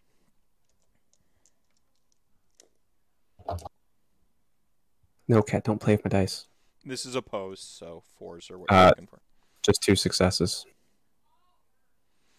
You get the sense she doesn't trust you, but she's following you. Sister, I want you to be the trigger for the attack with your shot. After you do so, you're welcome to engage freely as you see fit. I will make it so. And the ruffle of noise of cloak and wing, and she does Batman this time. In broad daylight, she can Batman. Well, it's not broad daylight yet, not even close. Oh, that's true. That's true. And I make my way down towards the dock. Do you want to try to perceive her as she does her thing? Oh, You need 5 yeah. Unawareness mind. She's very sneaky. Sure. 2 success. Nope, she literally Batmans you. Okay. All right. So now you're like to the docks. Your other compatriots have your little entourage have spread out. And you see Tamiya there on one particular sort of pier, right? There's no boats flanking it for any distance in between. There's like blank docks around. She's standing there. She's got her like weird sort of like studded staff thing, it's like the sort of double-sided studded staff, and she's got it there. And she's not reading. She's not doing anything. The staff is planted, and she's just staring out at the waters, and it's super dark. And I walk up, maybe about a couple paces near her. yeah, Good morning. yeah, you're in Good the morning. same zone, right? Like you're in the Yeah. but not like face to face or close. No, we're not. Yeah. You're at like sort of one end of the dock, and she's maybe at the other end when she turns around. So you've chosen, she says. I have.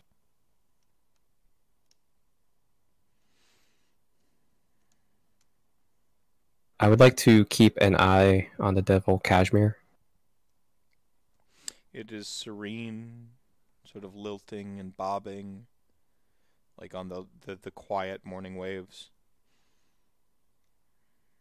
The sun begins to like finally crack the horizon, and you get a little sort of sheet of light like cutting across its deck and its mast, and that little sheet begins to unfold over the first sort of break of the waves on the piers and docks. Tell me, Tammy, what do you make of my choice?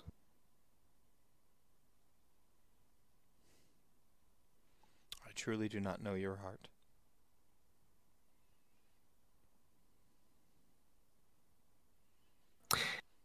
I keep looking over the Devil Cashmere, waiting for the for Jan to do her signal and start her attack. As I wait, I don't know I fully do either, but I've made a choice. Now I have to deal with that and live with it. A lance, almost like a needle, pierces through. Before you finish, I would like to attempt to intercept it with my shield.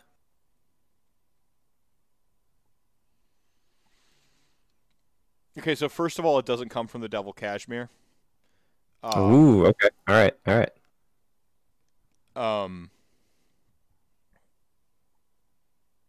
Because she disobeyed your order. Fair. She's smart. Yeah, had she shot from the Devil Cashmere, they'd have fucking owned her ass. Like, that old man who's, like, always in the boat may seem like he's kind of out of it, but, like, all he does is perceive and row. It's all he does. Yeah. So, I'm going to be rolling an attack roll here, and I think you're going to, just for simplicity's sake, you're going to roll an opposed attack roll. Minus any dagger bonuses, like what your dice pool is to, like, attack someone with a dagger, switch it in, and, like, you're doing it with a shield. Okay. So, probably around a 7d6 or 8d6 or something like that. Yeah, I got 8d6.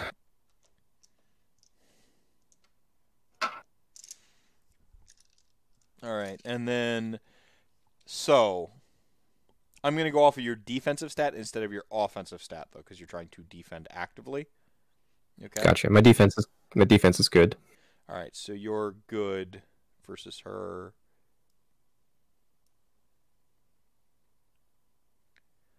How am I going to do this?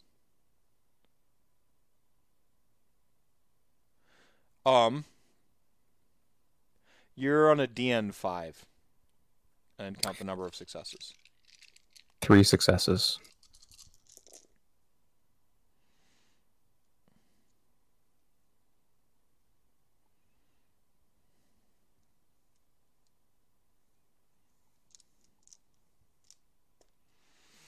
All right. With 3 successes, you manage to get in front of the javelin, but you take the damage rather than deflect it. Gotcha. Okay? How much am I taking? This will be 6. Okay. So if you have armor, subtract the armor, and then no piercing on this. There is, but I didn't roll the 6s. Oh, good. They're using the old rules.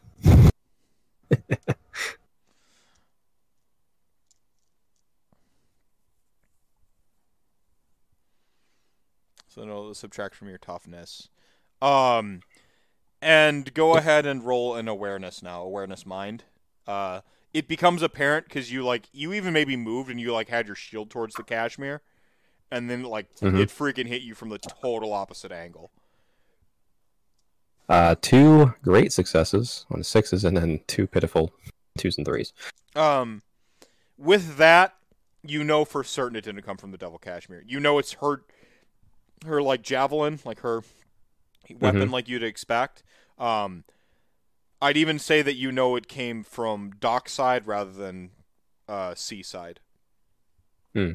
So she did not follow your instructions in terms of where to shoot from. But is it still stuck in me, or it passed? Oh yeah, it's like I mean it did a good chunk of damage, but I'd say this is the stuck in you more than went clean through. Sweet. If I live, I got a javelin. Yeah. Yeah, and it's gonna be an initiative time. Sure is.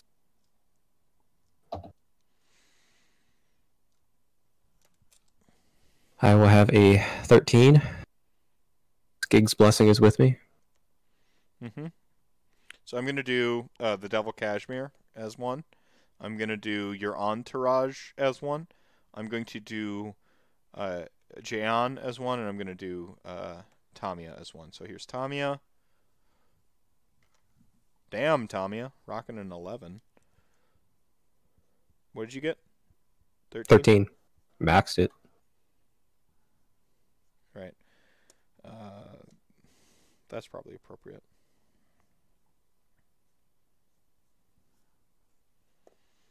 Ooh.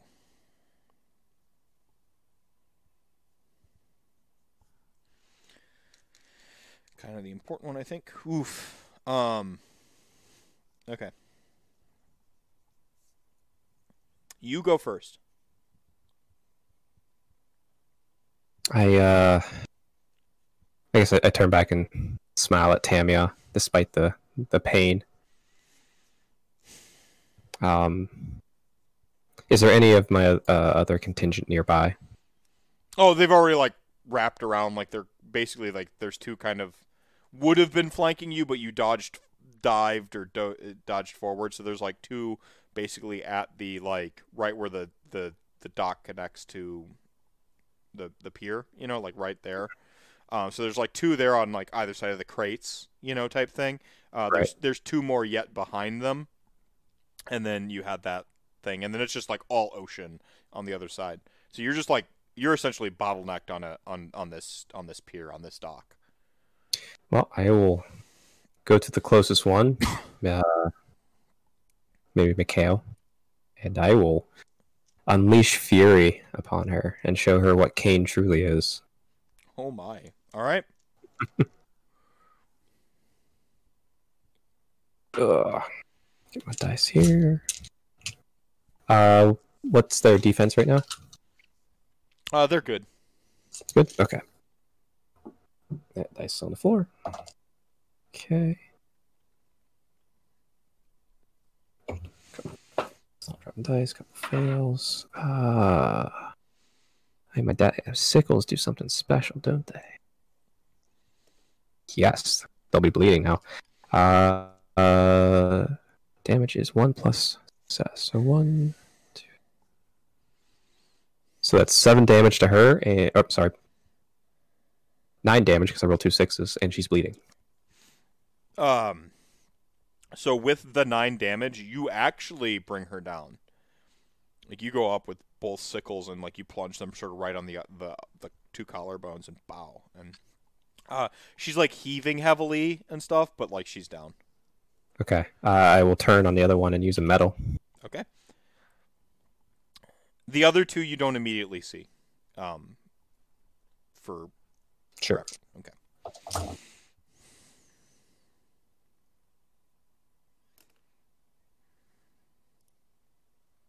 Just 5 damage on this one, and also bleed.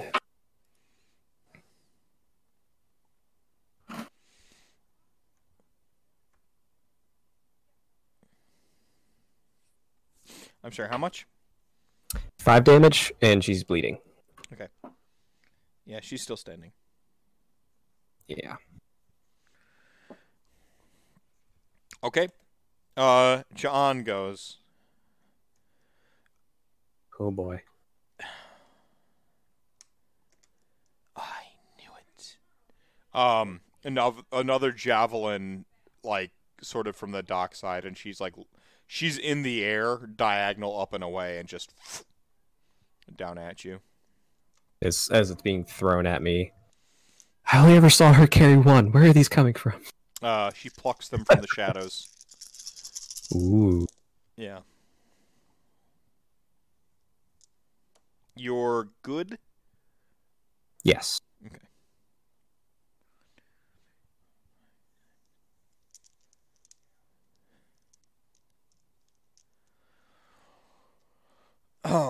That's gonna be another 8. Ooh. I think you're moving into wounds now. No. No? Oh, ooh, okay. 3 toughness left before that happens. Okay. You've given me way too much armor as a witch elf in this game. You needed it. I know. Oh, I'm sorry. I forgot to roll Kraith. Ah, you Never did. mind. Yeah. Never mind. You haven't improved to a 5 yet, by the way. Nope. I have not. Okay. All right. John's gonna meddle. Yeah, of course. Now we get the 2 pierces. Oh no. My 1 armor. So we're gonna ignore 2 armor here. Oh boy. 5. That'll be 5. 6, 7, 8, 9. Okay, so that's 6 points past my toughness. I'm not good with the wounds thing. Yeah, it's got to be looked up. But We need Vince. Vince knows this part. yeah, he does. It's you get it like you're about to get a check essentially, and it's minor wound versus a severe wound. Why is my PDF not working? Here we go. I said have your backup character ready. The easier thing would have been to fight Tamiya. I know. You chose the more difficult thing. Yup. You even lured her out. Alright, so your toughness is reduced to 0. You begin to suffer wounds instead until you recover some of your toughness. All damage you suffer is dealt as wounds.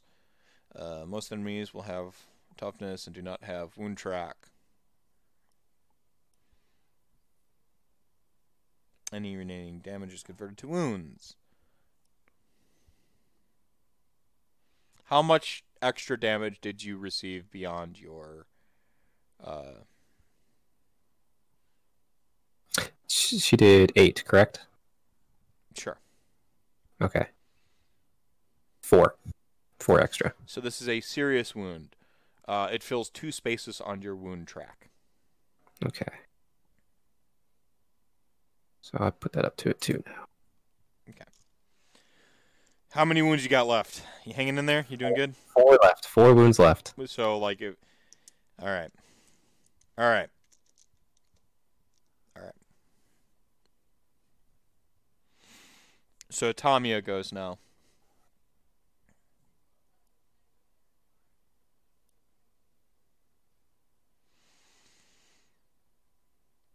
All right. You see her slam her staff down, and like the clouds begin to billow above head as she like grasps as lightning strikes to her hand. She grasps it and lobs it at Ja'an.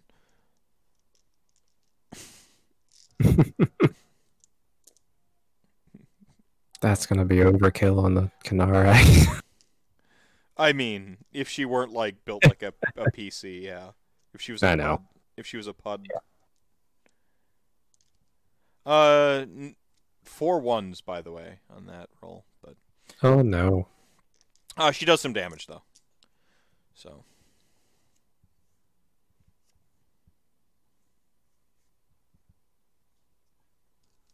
just lightning crackles into her fist as she catches it from the clouds and lobs it at Ja'an. You know what? She's going to also burn a metal, and she's going to go to prayer some. It's not as powerful as Skig, who's just only put his life into that. But you're going to heal 4 toughness. Okay. Your wounds remain, but you have 4 Right. toughness back.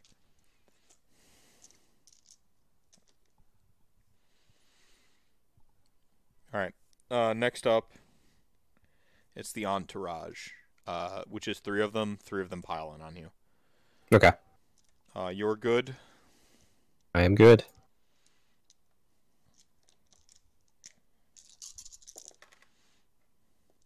You've betrayed us, sister. You've betrayed Marathi Kane. Penance will be taken in your blood. 1 lunges forward for 4. If you've got some Okay. armor. Sure do. Another lunges in for 4. Okay. To go over your toughness / armor this time again, or no? Yeah, you're getting what you're chipping. You did 2 total into the toughness. I still have some left. Okay. All right, and then the final one comes in for. That's cocked. 1, 2, 3, 4. For 5 on this one. I'll take me back down to 0, but does not go past my toughness. All right, you don't gain an additional wound. The Devil Cashmere.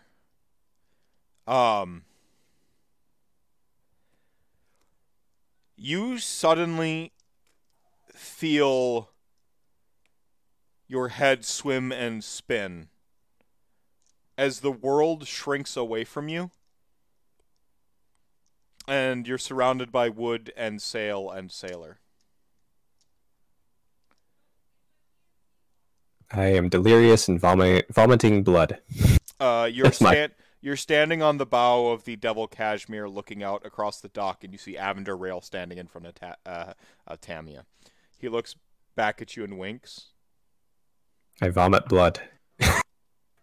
as he says, you see him mouth the words, "Precious cargo and freedom." I vomit blood. Yeah. I guess I'm just gonna give you this one. He used some spells because he's been a spellcaster this whole time. What? And there's I might not even. I like that I still might not realize that because of my wounds, like delirium. Yeah, and you're on you're on there. The dwarf at the helm and the old man who usually ferries you across, dwarf's at the helm, and the old man who usually ferries you across is like, it's about to get real ugly, says the old man. And we gotta follow the captain's orders, he says, looking up at the dwarf. The dwarf nods back at him.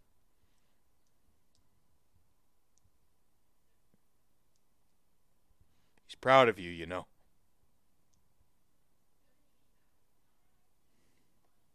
We'll wait and see if I regret that or not. So far, I don't. But I need some time. You see that sort of mirror reflective thing occur around the outside of you, like previously as the Devil Cashmere. We get the perspective from Tamia and Avender as the Devil Cashmere just sort of like seems to evaporate into the sea as the illusions go up.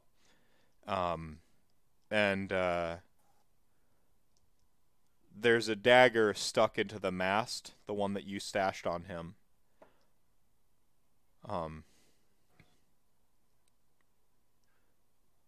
And it just says, "See you soon."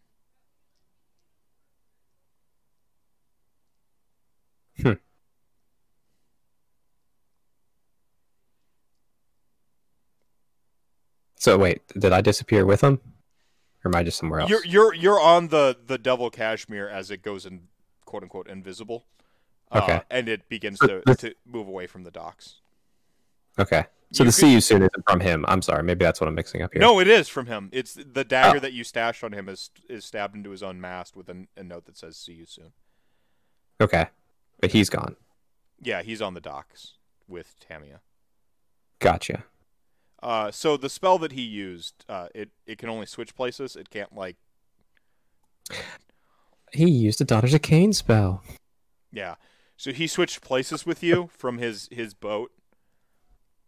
And so. Gotcha. Okay. I missed that there. I guess as I watch it fade away, I pull out the Melusa arrow. And I just snap it in half and throw it overboard. Done with this. Yeah. But I keep that feather. I have unfinished business. And a javelin still basically in your shoulder. Heck yeah. All right. As the Devil Cashmere makes it out into the Cinder Sea, you see what can only be described as a coil of privateer vessels begin to to sort of descend on the city. They make it seem like it's pageantry and celebration, and there's some big sort of festival going on, and something awesome's about to happen. But you, knowing the sinister undertone of it all, realize immediately that the black scale coil is here, to basically make a kill cordon and lock the Anvil Guard city, like to landlock them with essentially a blockade of the black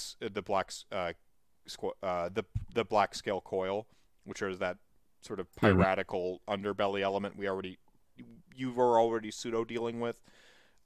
They've turned on the very citizens of Anvil Guard itself.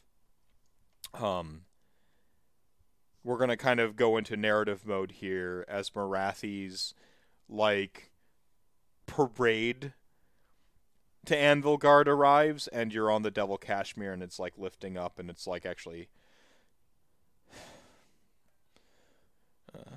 like heading away from Anvil Guard. Ain't no shame in it. Ain't no shame in choosing what's right.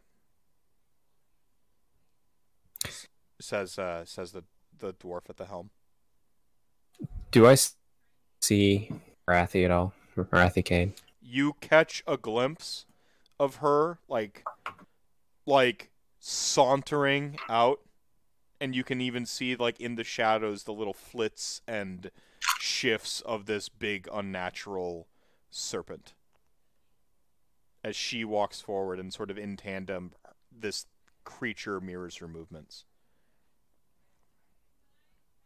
Anvil Guard's lost. I look down at the dwarf. I still don't know if I made the right choice, but it still feels good.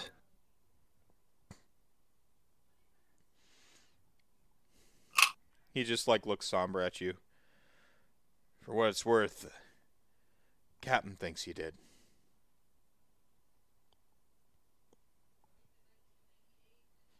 Alleged, Captain. He smiles again. I pull the dagger out and resheath it. Where to? Can you get me to Odessa? I have friends waiting there for me. And family. On the double. On the double. All right, you scallywags! And he starts barking orders at it as the Devil Kashmir takes to the sky for the second time this campaign. We catch a lightning bolt, like strike down and then strike back up, and you can't quite make out from where. But from Anvil Guard, but you don't like pinpoint exactly where it is. And then you start to see like little bits of them do it. And then you catch like a pair go up and then get caught and then like kind of explode into a blood mist over the city. Almost like the lightning was like caught and dispersed.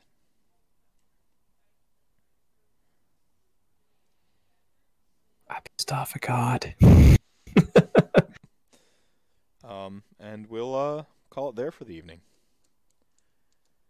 I will go to bed with my doubts and my feelings, and probably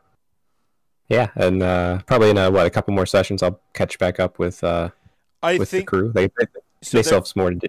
Yeah, so they'll be on a cog fort, and they took a few days. You only took a few days. I can probably parachute you into not Adasa, but like after this next adventure, the following one.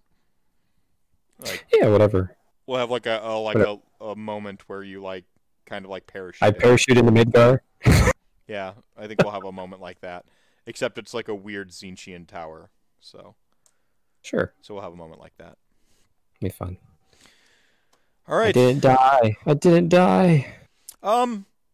got close. there was a part of me that was like, it was feeling out more the narrative moment than the death moment, and I'm like, we could play this out a little bit longer, but let's go into the drama and have you like not falling asleep at your keyboard. So I know it's 2 a.m. for me. I'm not sleepy. I'm kind of wired because I was just like, I'm still going like, did I make the right choice? I don't know. Like, I think I like the goodness in me says I did, but the narrative Teyrathi lover in me says you are wrong, and you will sit there in your wrongness, and we will come after you. oh, you've made an enemies for all of the lives now in your own within your own little personal narrative.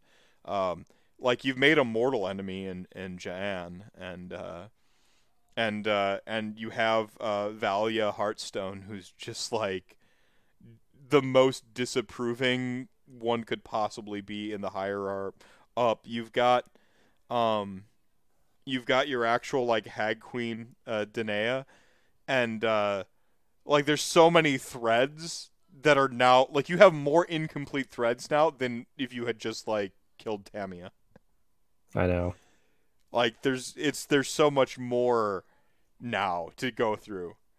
Not to mention Marathi Kane herself. Like, to be fair, she probably doesn't know you specifically because you were just like an agent of some of the stuff trying to happen, and it didn't go as smooth as she would have wanted this now because you didn't get. Well, you did still kind of fulfill your purpose. You got Tammy out the way. I guess a little bit. I mean, there's always a path for redemption in Kane's eyes, but it's going to be a long one, I think. Yeah, we'll see. This is just called role playing, folks. So I look forward to the next session, and thanks for jumping on. Yeah, thanks for running this. This was fun. It was really fun. Yeah, right on. I hope you enjoyed it. All right, chat gang, you know the bit. You're the show within the show. The reason we do all this all. I hope you enjoyed the best damn Soulbound show. Hopefully next week, certainly next session, we'll catch back up with the rest of the party on their journey through this ancient murder desert of doom. And they're about to get their own little like plot hook. And hopefully they don't run into the nothing again, because that would be pretty brutal. Good night, everybody. Good night.